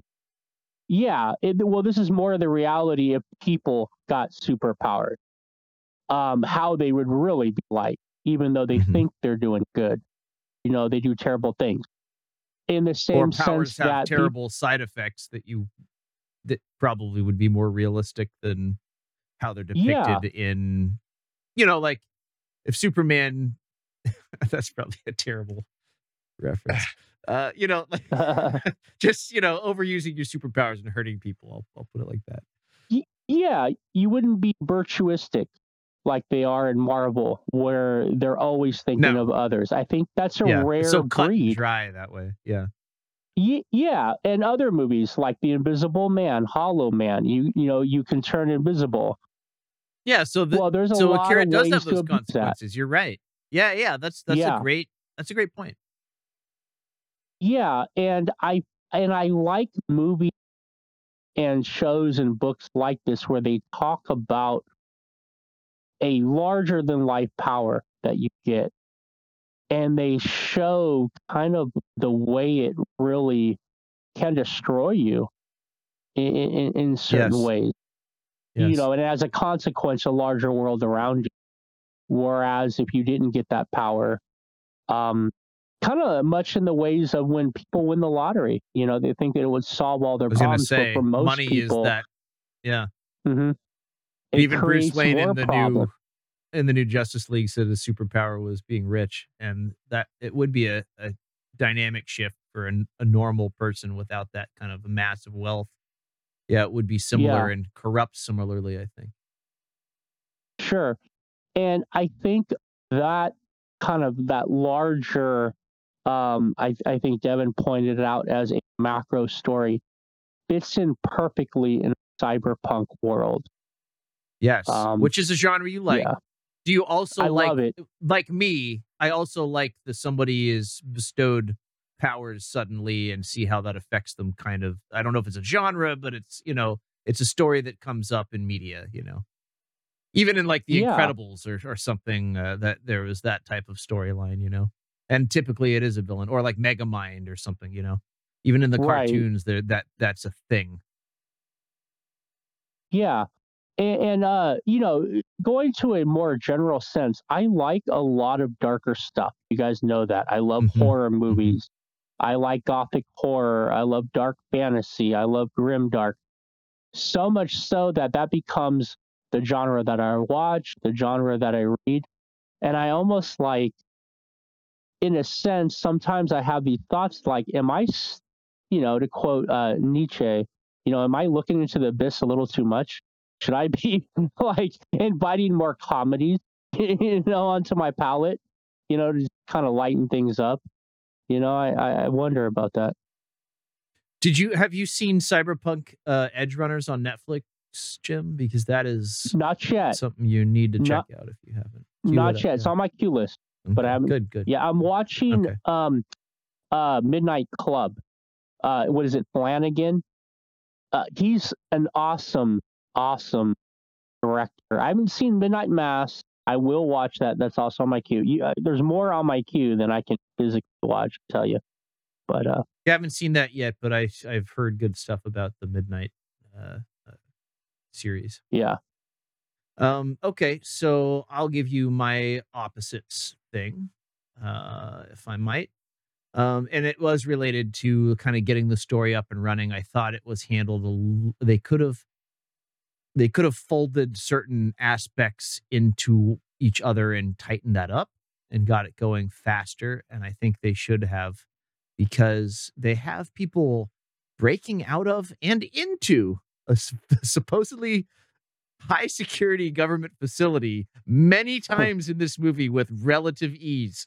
And if they had just made that happen once and just maybe folded a couple characters together. Maybe the kid that's broke out is not Kaneda. What's the other fellow's name? Tetsuo. They could have just had him break out a little bit later or something, or something like that. Somehow this could have been simplified in a way to get the story up and running faster, I think.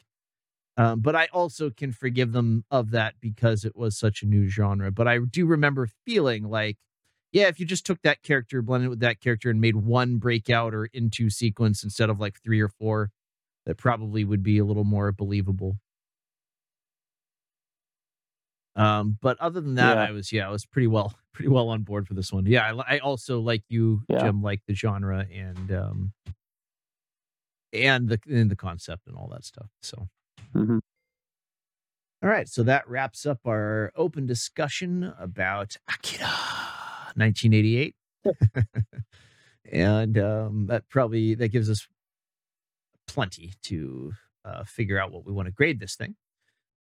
While we're thinking about what our final grade is and putting that in, we have time to take a short commercial break. And now a word from our sponsors. Does your alternate 2019 Neo Tokyo look too much like a sprawling concrete cesspool resembling the mid to late 1980s? Akira. When you look out your window, does the view make you want to smash the restart button for the entire world? Akira. When I tell you that the odds of surviving the apocalyptic makeover that's coming your way are slim to nil, but you hate what is so very deeply that you are literally begging to roll the dice anyway. Akira. Side effects include a literal apocalypse, creepy lab-raised children, including one that looks like Louis Anderson, the ability to break out of and into a high-security government facility several times during the movie with relative ease, and stomach cramps. Akira. God-tier solutions that get biblical on urban sprawl.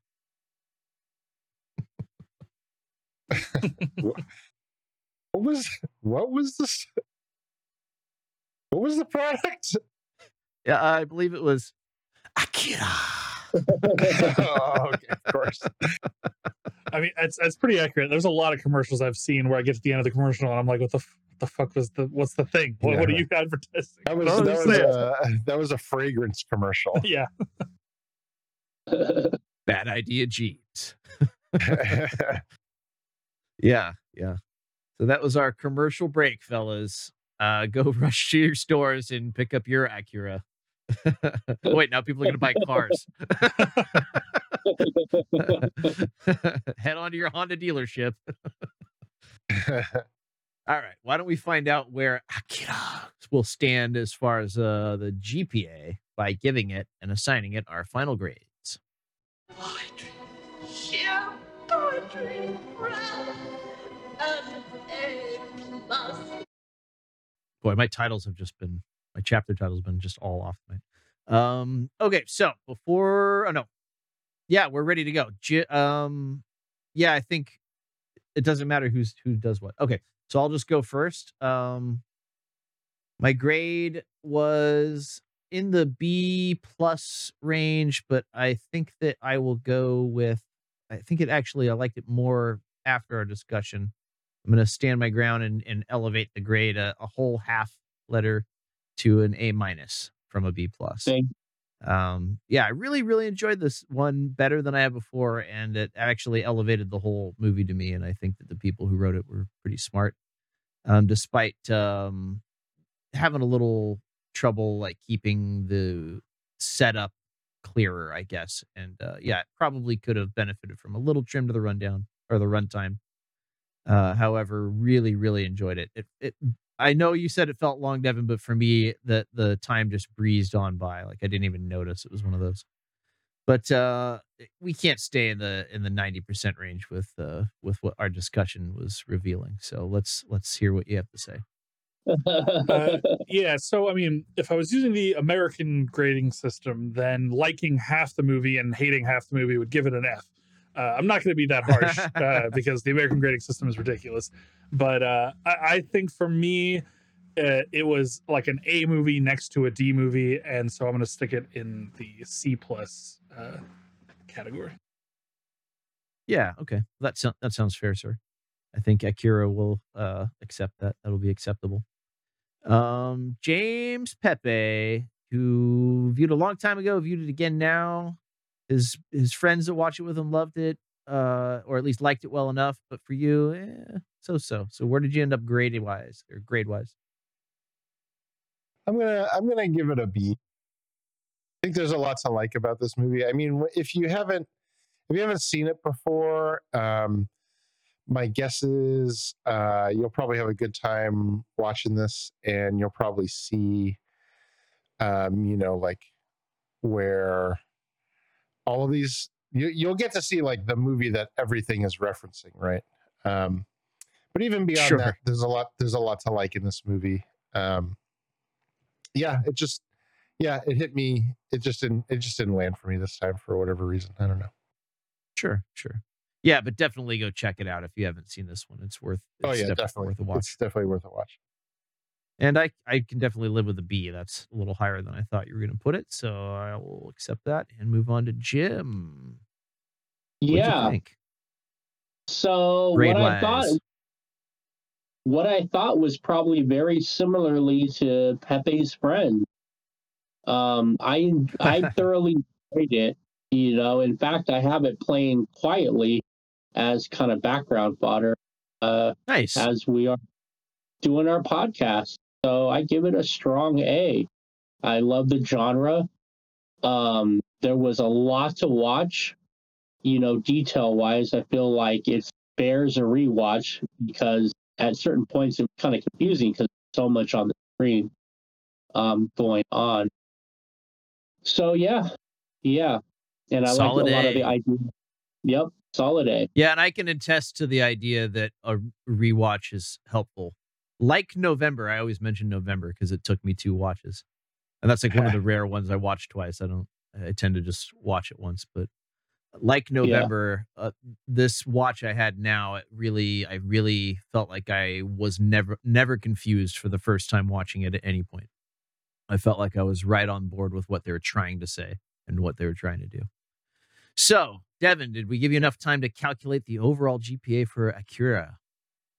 Yeah, this film landed almost a B plus, 0.05 GPA from B plus. So it is a solid B at 3.25, which puts it in what I like to call the Pepe range. Oh, no. We've got Waken Fright at 3.22. This is the worst part of the show for me. When I take a beating here. Devin look at Devin. He's so happy. Devin can't wait to tell you. Happy. Oh, God. So, jeez. Illuminate us on the Pepe range. Waken Fright at a 3.22. Doctor Strangelove at a 3.18. Truman Capote's A Christmas Memory at a 3.32. Okay. And I think that's it for Pepe's. You should all be ashamed of yourselves for rating Doctor Strangelove so low.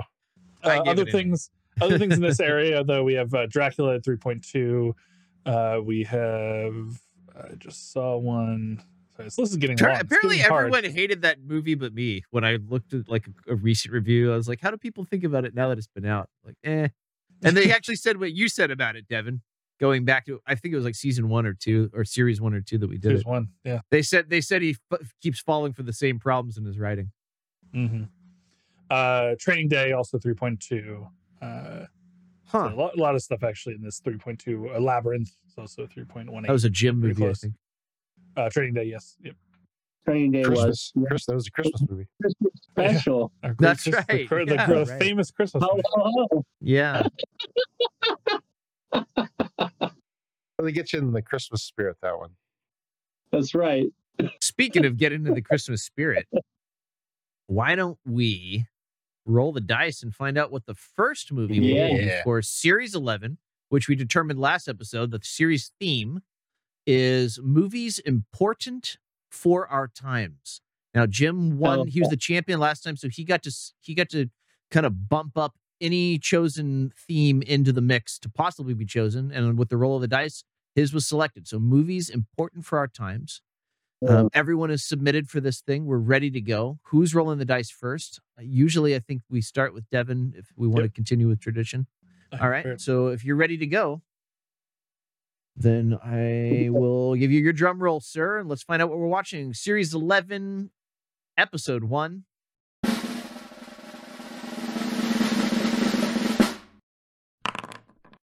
It's a 2. Number 2, lucky number 2.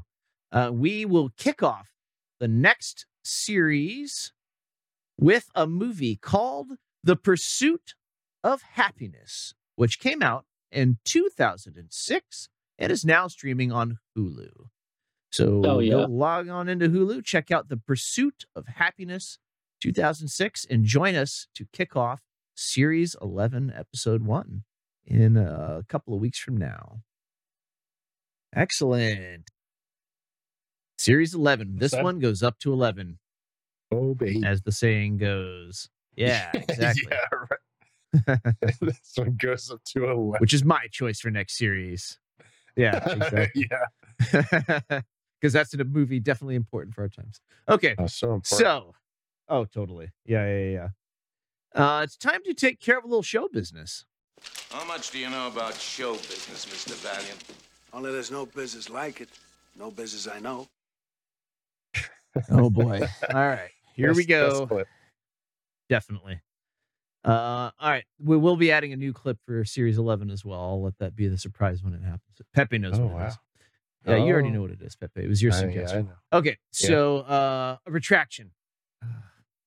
Sometimes I'm wrong, apparently. I don't know. So my producer is saying I have to talk about this. Last episode, this is about grading. I graded Porco Rosso with a C-. And although I was careful to qualify that grade by saying that like viewers and listeners should still watch Porco Rosso and feel fully justified in enjoying the movie, despite my grade, it seems that my very dear friend and mentor, Michael Keaton, that's right, who voiced the title character in the movie, was not satisfied with that outcome. He actually direct messaged me on Discord, as he often does. But instead of his typical casual and friendly tone, I did have the displeasure of meeting a side of Michael Keaton that is usually only whispered about in the dark corners of movie sets by traumatized production assistants. Known by the rumor mills of Hollywood as Evil Michael Keaton, or as I like to call him, EMK. So now... Bear with me. I found EMK to be dark, aggressive, and frankly terrifying. And so in light of this harrowing correspondence that has shaken me to my core, I am hereby petitioning the Federal Communication Commission to grant me unprecedented permission to raise my grade for Porco Rosso, a full half-letter grade, to a C. Oh, jeez. I hired a team of top-notch attorneys who have requested the federal courts that are overseeing the case to assign a special counsel for what is certain to be a long legal process that won't resolve for many, many years and cost the taxpayer hundreds of millions of dollars. You see, the system works. No, I mean, seriously, I hope this will appease my dear friend and mentor, Michael Keaton, because I will do anything in my power to avoid another run-in with EMK. We sincerely apologize and ask that you bear with us as we strive to be better. Fan emails. That sounds harrowing. It was awful. Yeah, many years of therapy. Fan emails, you can write to ben@redheadmedia.com and we may respond on the show. Let us know how we're doing. Did we get something wrong? Did you arrive at the same conclusions as James Pepe and therefore discover objective truth? What segment of the show is your favorite? Where are you listening from? All around the world, apparently. Write to us. We may choose your email to read and respond to on the show. Usually we'd be done with show business at this point. However, it's the final episode of the series, and we have an award to give out. Yeah. It's time for the Whodundies. Esteemed guests, welcome to the Who Dundee Awards, where we present the winner of this series' Who Done It competition with their trophy. This prestigious honor is to be conferred upon the co-host with the most points at the end of the series, hereto forthwith. Now, here to present the award is former Who Dundee champion, me. That's right. I am me, former two-time Whoa. Dundee champion. Yeah, Who Dundies. Tonight's award is the Don't Go In There After Me award. And the winner by actually for the first time, who has won by winning more points in the Who or the Rundown Recreation, is our very own Mr. Devin Schwartz. Thank you. Actually, Yay. let me open the envelope and make sure. No. It's a Wilhelm scream. Let's make sure. Yeah, it's Mr. Devin Schwartz. Moonlight Okay, situation. here's your show. Don't go in there after me. Heading on over through the power and magic of the internet. Oh, Amazing. Wow. So how many is that? Thank you so much. This is my third, of course. As we know, the first Easy, two. Louise. I started out strong with the first two seasons. Yeah, as we a all couple know. of early wins in a row. That's right. Not the first into the Three Timers Club, I will say though. That prestigious title still belongs to Jim. But I'm glad to be joining him on this three-timer pedestal. And yeah, I mean, Possibly thank you guys. first to four. Yeah, thank you guys for the great trivia. Thank you guys for this great series. Honestly, I've been having a blast. These are some of my favorite movies we've watched, even the ones that I didn't like as much. They've all been fun. So yeah, You did very well on the trivia. Very well. Yeah. What do you still have the points, Andy? I mean, you really ran away with it this series. Me and Pepe did tie with 17, although I did beat him on the Well actual done, Pepe. guesses. Yeah, and then Jim, you got 8, and Ben got 6. But overall, You don't have to mention how many points. You don't have to say 6. All right. And it lost me the whodunit, so I better get on my game for next series. Yeah. Yeah. I shall redouble my effort. I'm excited for it. I'll have to come up good. with some good trivia to continue our race with. Our literal Yeah, race right, and our yeah. overall race. Yep. Well done, sir. All right. Well, that concludes the show. Well done on your third win, the whodunit win. Your $25 gift card will be underway, and everything else that that's coming to you. And so I think that's probably that's typically Usually, where we almost isn't that always, I where think. we See you later, wrap guys. Every things single up. show has ended at this point. Every single one. What? Oh, who's there? Just one more thing. Lest Every I time. forget. Okay. Uh, You know what's funny is on video I always look here. For some reason I want to look like camera right, I guess, but my door's actually over there, so I don't know why I do that. And anyway, that was Lieutenant Columbo. He says we have time for just one more thing, where each co-host shares something from outside the show. I'll just say it like there's this cute little VR game about a mouse called Moss and Moss 2 that came out that if you've been waiting for like a kind of a VR side-scrolling game, it's a cute series and it has puzzle solving and action. I guess it's kind of like their kind of Zelda not ripoff, but kind of style game. And so if you like playing in 3D and VR, there is a game there that you can play that like has the good looking graphics and interesting puzzles and a fun story that you can play like you're sitting and playing on a console, but it's 3D and VR. So I think that translates. Not everything has to be like a get up, run around and do shit VR experience. So Moss and Moss 2 just came out as well. I think the first one won like a BAFTA or something. Like it was very critically acclaimed. People really liked the first one. Yeah, it's good. It's really good. Yeah. Yeah. And so the sequel Moss 2 is out there. I think that you can get the first one now kind of on the cheap on sale because they're pushing the second one as well. So they may even come in a package or something. So check it out if you got a Quest 2 or if you're on PC VR on Steam or something like that. So, Mr. Devin Schwartz, what have you got for us this week on Just One More Thing? Boy, get my one more thing, boy. My one more thing is God of War Ragnarok. Absolutely incredible video game. For those who don't know, this is a sequel to God of War 2018. The sort of, I would call it a soft reboot of the franchise. Specifically, it is a new combat style, new graphic style, new storyline, but references and makes amends with the original games. Particularly the one in 2018. If you have not played that, like I think anyone could enjoy it, even if you don't like the combat. You can set it to the easiest difficulty and just play it for the story, because its exploration of Norse mythology is incredible, and the story it tells about fathers and sons and like reckoning with a violent past. It's like really prestige, like one of the best video game stories I think ever told. Right up there with like Last of Us and stuff like that. Yeah, it's I've incredible. heard it's one of the top video games of the year, up there with Elden Ring and so such. So the sequel, so that was all 2018, but the sequel, Ragnarok, Ragnarok, that was the 2018 one. Yeah, that one I feel that way about. This 2018 one, I mean, the Ragnarok does have an incredible story. So far, I haven't beaten it quite yet, but I've gotten pretty far into it. Of course, the combat, just came out. The combat is like leagues above. Like I would consider 2018 combat incredible and like groundbreaking. This is like bounds more advanced, and it's Great. like unbelievable the stuff they're doing with third person like action combat.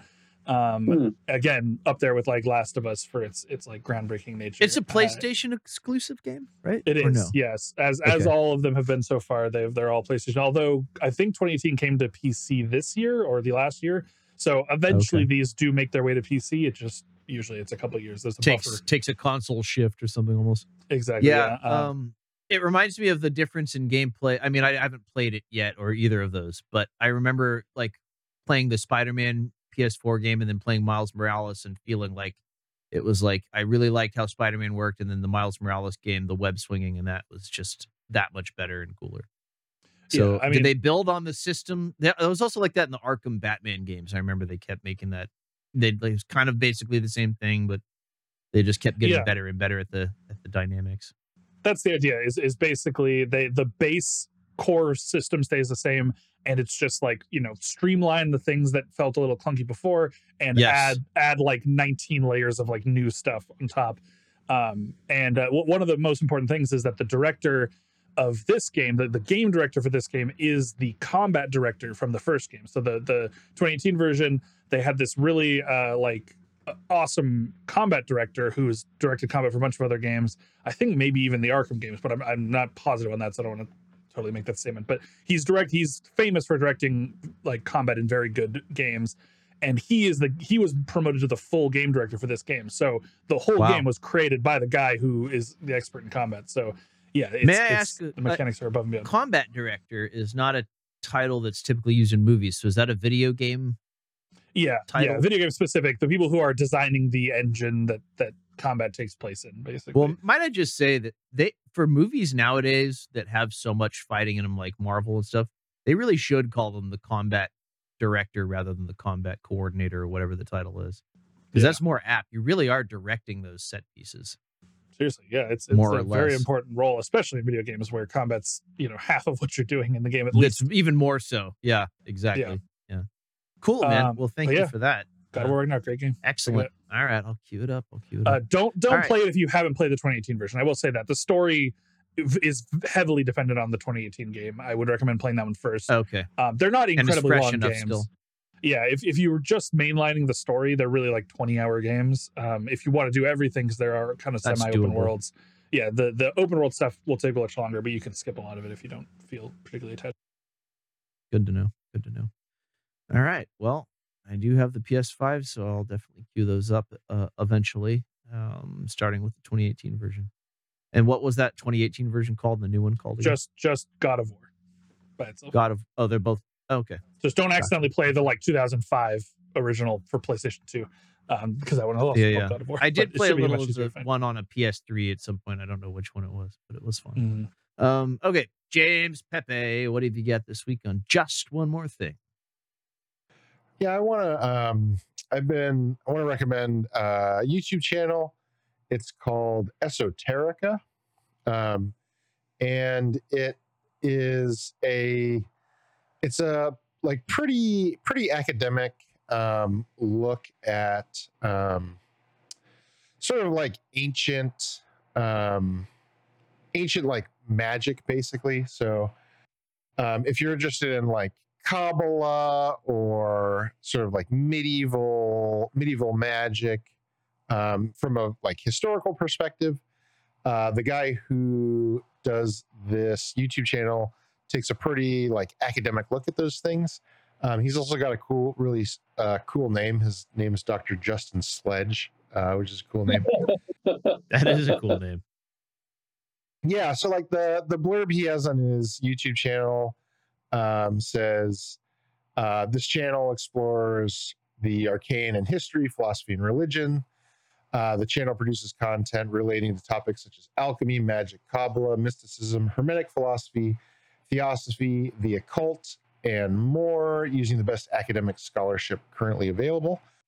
And so for example, I recently watched a series of videos he did on Enochian magic, which is sort of a magic that has to do with a supposed revelation to a medieval magician and alchemist named John Dee. You might recognize that he's sort of well known if you know things about medieval magic. John Dee and Edward Kelly. And so he did some sort of magical ritual that summoned some angels, and they talked to him, and they told him about the angelic language and things like that. But it's not popular. It's academic. So if you want to learn, it's more Scully than Mulder. Yeah, right. Definitely. Yes.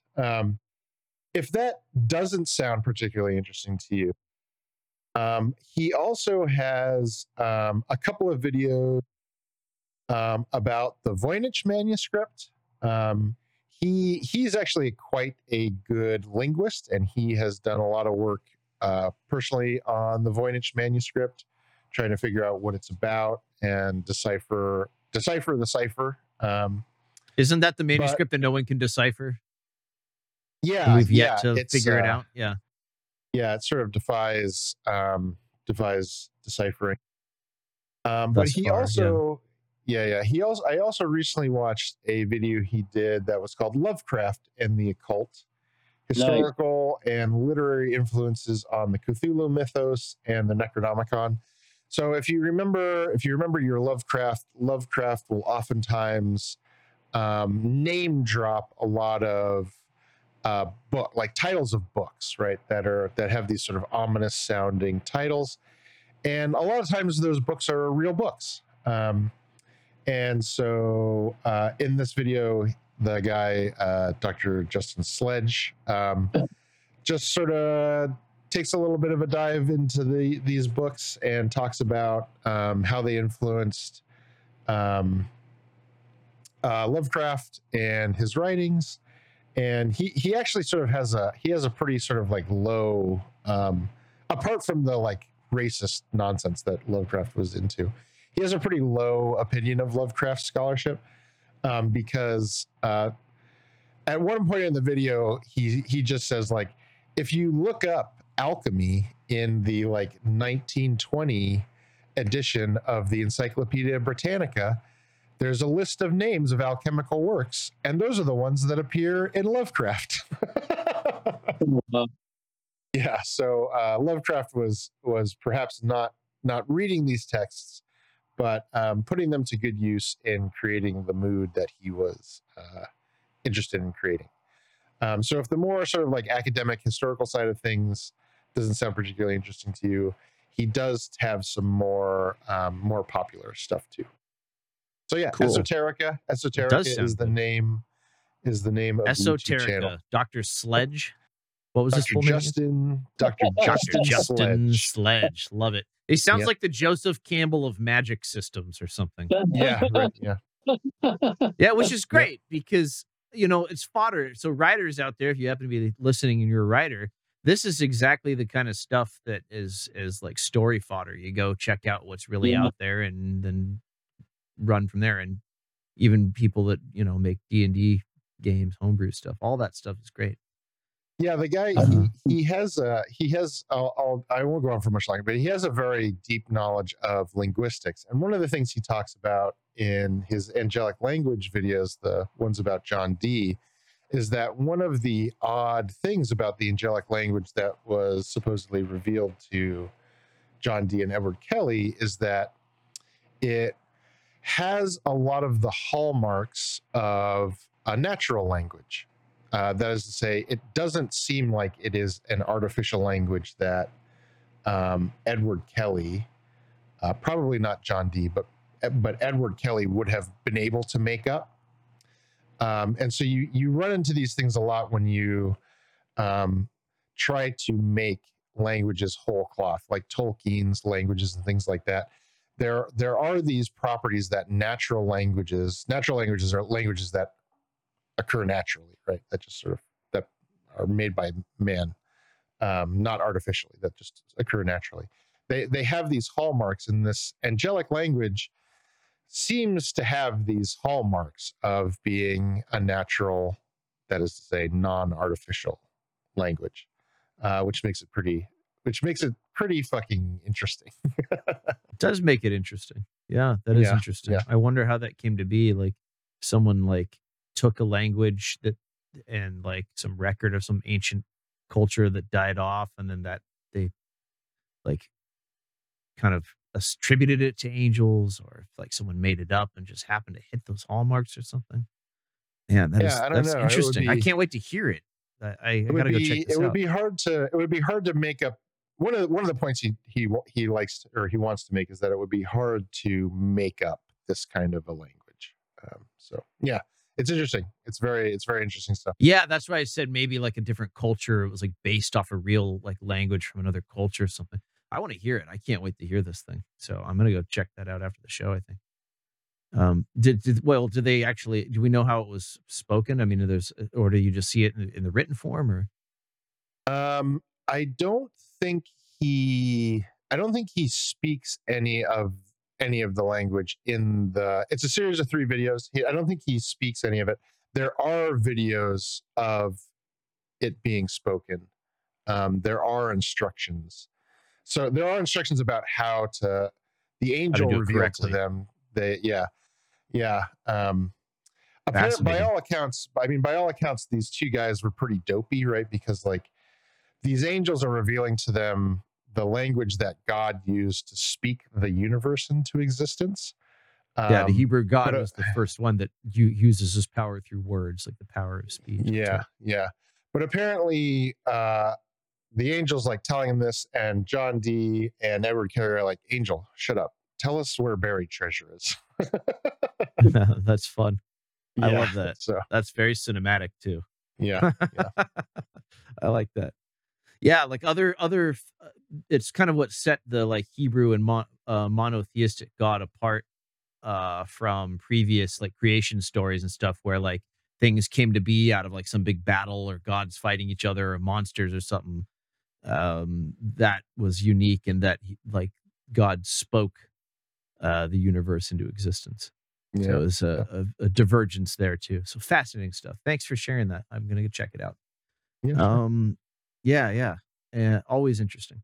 And Jim Scott, what have you got for us this week? Yeah, so I feel like I have kind of a retraction in a way, in actually 2 parts, but I don't want to have the EMK or No, don't tempt EMK. the Pacific Heights Michael Keaton, right, to step forward. And Yeah, right. There you go. So the first way this is a retraction was, I said last week that I would probably be bringing up more podcasts that you listen to, less YouTube, just because I'm trying to limit my media usage, my visual media, right? But the show kind of came upon the periphery through one of James Somerton, which I had introduced in one of my previous Just One More Things. And it's a little show called Heartstopper, which is kind of a YA boy meets boy kind of tale. And I, in watching this, did realize that I do like romance type shows and movies. Usually the romance type movies or shows that I like are more of the LGBTQ line, right? Coming of age, because, you know, even as an adult, you know, and a lot of like adults, when they remember back when they were first coming out and all of those phases and how uncomfortable it is and how challenging it can be, and you know, you take 2 steps forward, you take 1 step back. You almost kind of relive aspects of those vicariously through shows and movies like this. And, you know, you learn new things, you know, even as an adult. So, yeah, those are the retractions. That this is a visual show on Netflix, and that I do like romantic like type shows. Interesting. But, all right. Yeah, but unfortunately, there is a little bit of a reality twist to why I started watching the show. So in the James Somerton show, he was talking about one of the actors, Kit Connor. And they're currently, or will be, I'm not sure where they are, filming the 2nd season of the show. And unfortunately, among the fan base, there was a vitriolic type of response. And the vitriolic type of response was that this actor needed to be LGBTQ to play this character, right? Or they would not watch the 2nd. And I don't know if this was a minority, you know, or what exactly constituted this group of people. But unfortunately, they put a lot of pressure on this young man. And, you know, only being 18, you know, he did come forward and said, hey, look, I'm bisexual. But it was a forced outing because of this intense pressure. That's too bad. And that type of thing, you know, going back to how uncomfortable it is, and you go through phases, you know, sometimes it can be very isolating. You definitely deserve the room and space that you need to come forward on your own terms. And this is kind of the downside, because I think in a lot of ways, you know, the kids these days, because of so much internet access, there's a lot of community, right? Whereas when I was growing up, you know, I thought I was the only one, you know, and until I met friends and stuff like that. But it's so isolating. But the downside is that when you become a star, there's this pressure that if you play a role in a show or a movie, you have to be representative of a certain aspect, right? And what that James Somerton had outlined, and I know this is a tangent, I'll end this pretty quick. He had said was, we still, there was a lot of actors and actresses that are outing themselves, right? But we are still not in the world where LGBTQ actors and actresses get a lot of screen time. And in fact, outing yourself can sometimes kill your career. Mm-hmm. And this particular actor was on talks because of the show. He was in talks with major studio heads to star in upcoming projects, right? Bigger projects.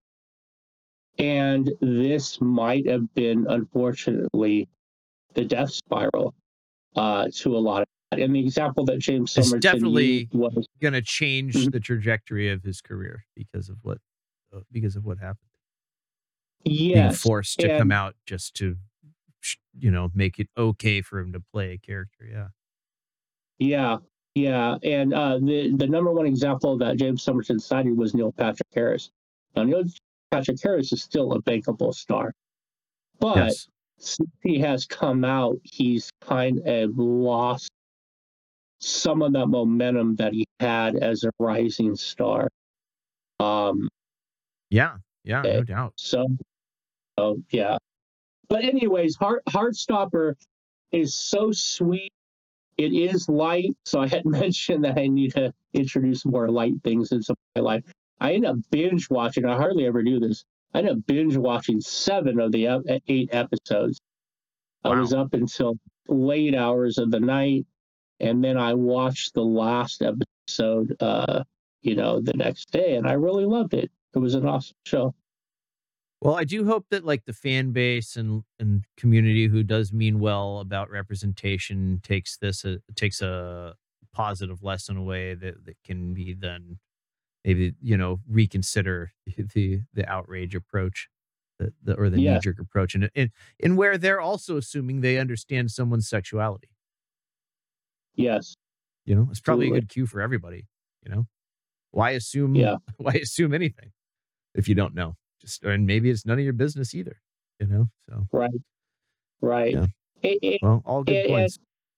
Yeah. And how much do you deserve? I mean, does someone owe it to you? Like an actor and actress owe it to you to reveal something very, very personal. You know what I mean? Yeah, it's almost a rhetorical question because obviously they do not. Yeah. I would say. Okay, well that was a good just one more thing, and that was a good just one more thing, everyone. We got a couple video games in there and a YouTube channel and some series and some wider, deeper issues that came out. So unfortunately for that young man, I hopefully his career trajectory goes in a positive way. Despite being forced to come out like that, but it's definitely not going to go how it would have otherwise, I think. So fingers crossed for him. He sounds very talented. All right. I think we're actually going to wrap up the show now. I think we did it, guys. I caught in my peripheral a glimpse of the ruby slippers. Wow. Yeah. Who is that? Don't sneak up on me. Is that Columbo? He's wearing them now? I think I'll miss you most of all. Dorothy is here letting us know it's time to say goodbye. So let's start with Mr. Devin Schwartz. I have been Devin Schwartz. You can find me at Devin Schwartz1 on Twitter. And game over, man. Game over. That's right. And I forgot to say my line. He's not crying, you're crying. And James Pepe. I have been and still am James Pepe. Thanks for coming out and watching or listening, and hope to see you back in a fortnight. A fortnight. Yeah, exactly. Not the game, the time span. Yeah. And gentleman Jim Scott. Yeah, I'm Jim Scott, and farewell, gentle listeners and friends. Take care.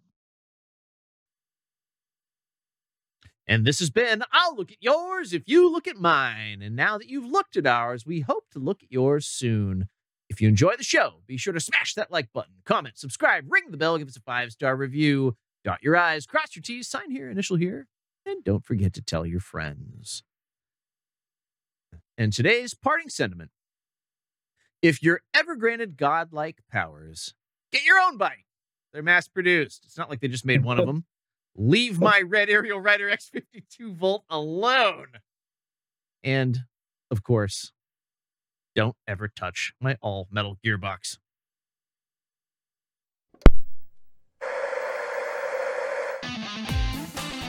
It's all metal and it's all mine.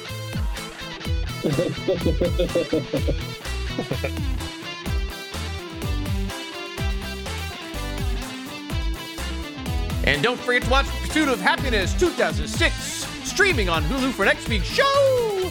Until next time, keep on looking.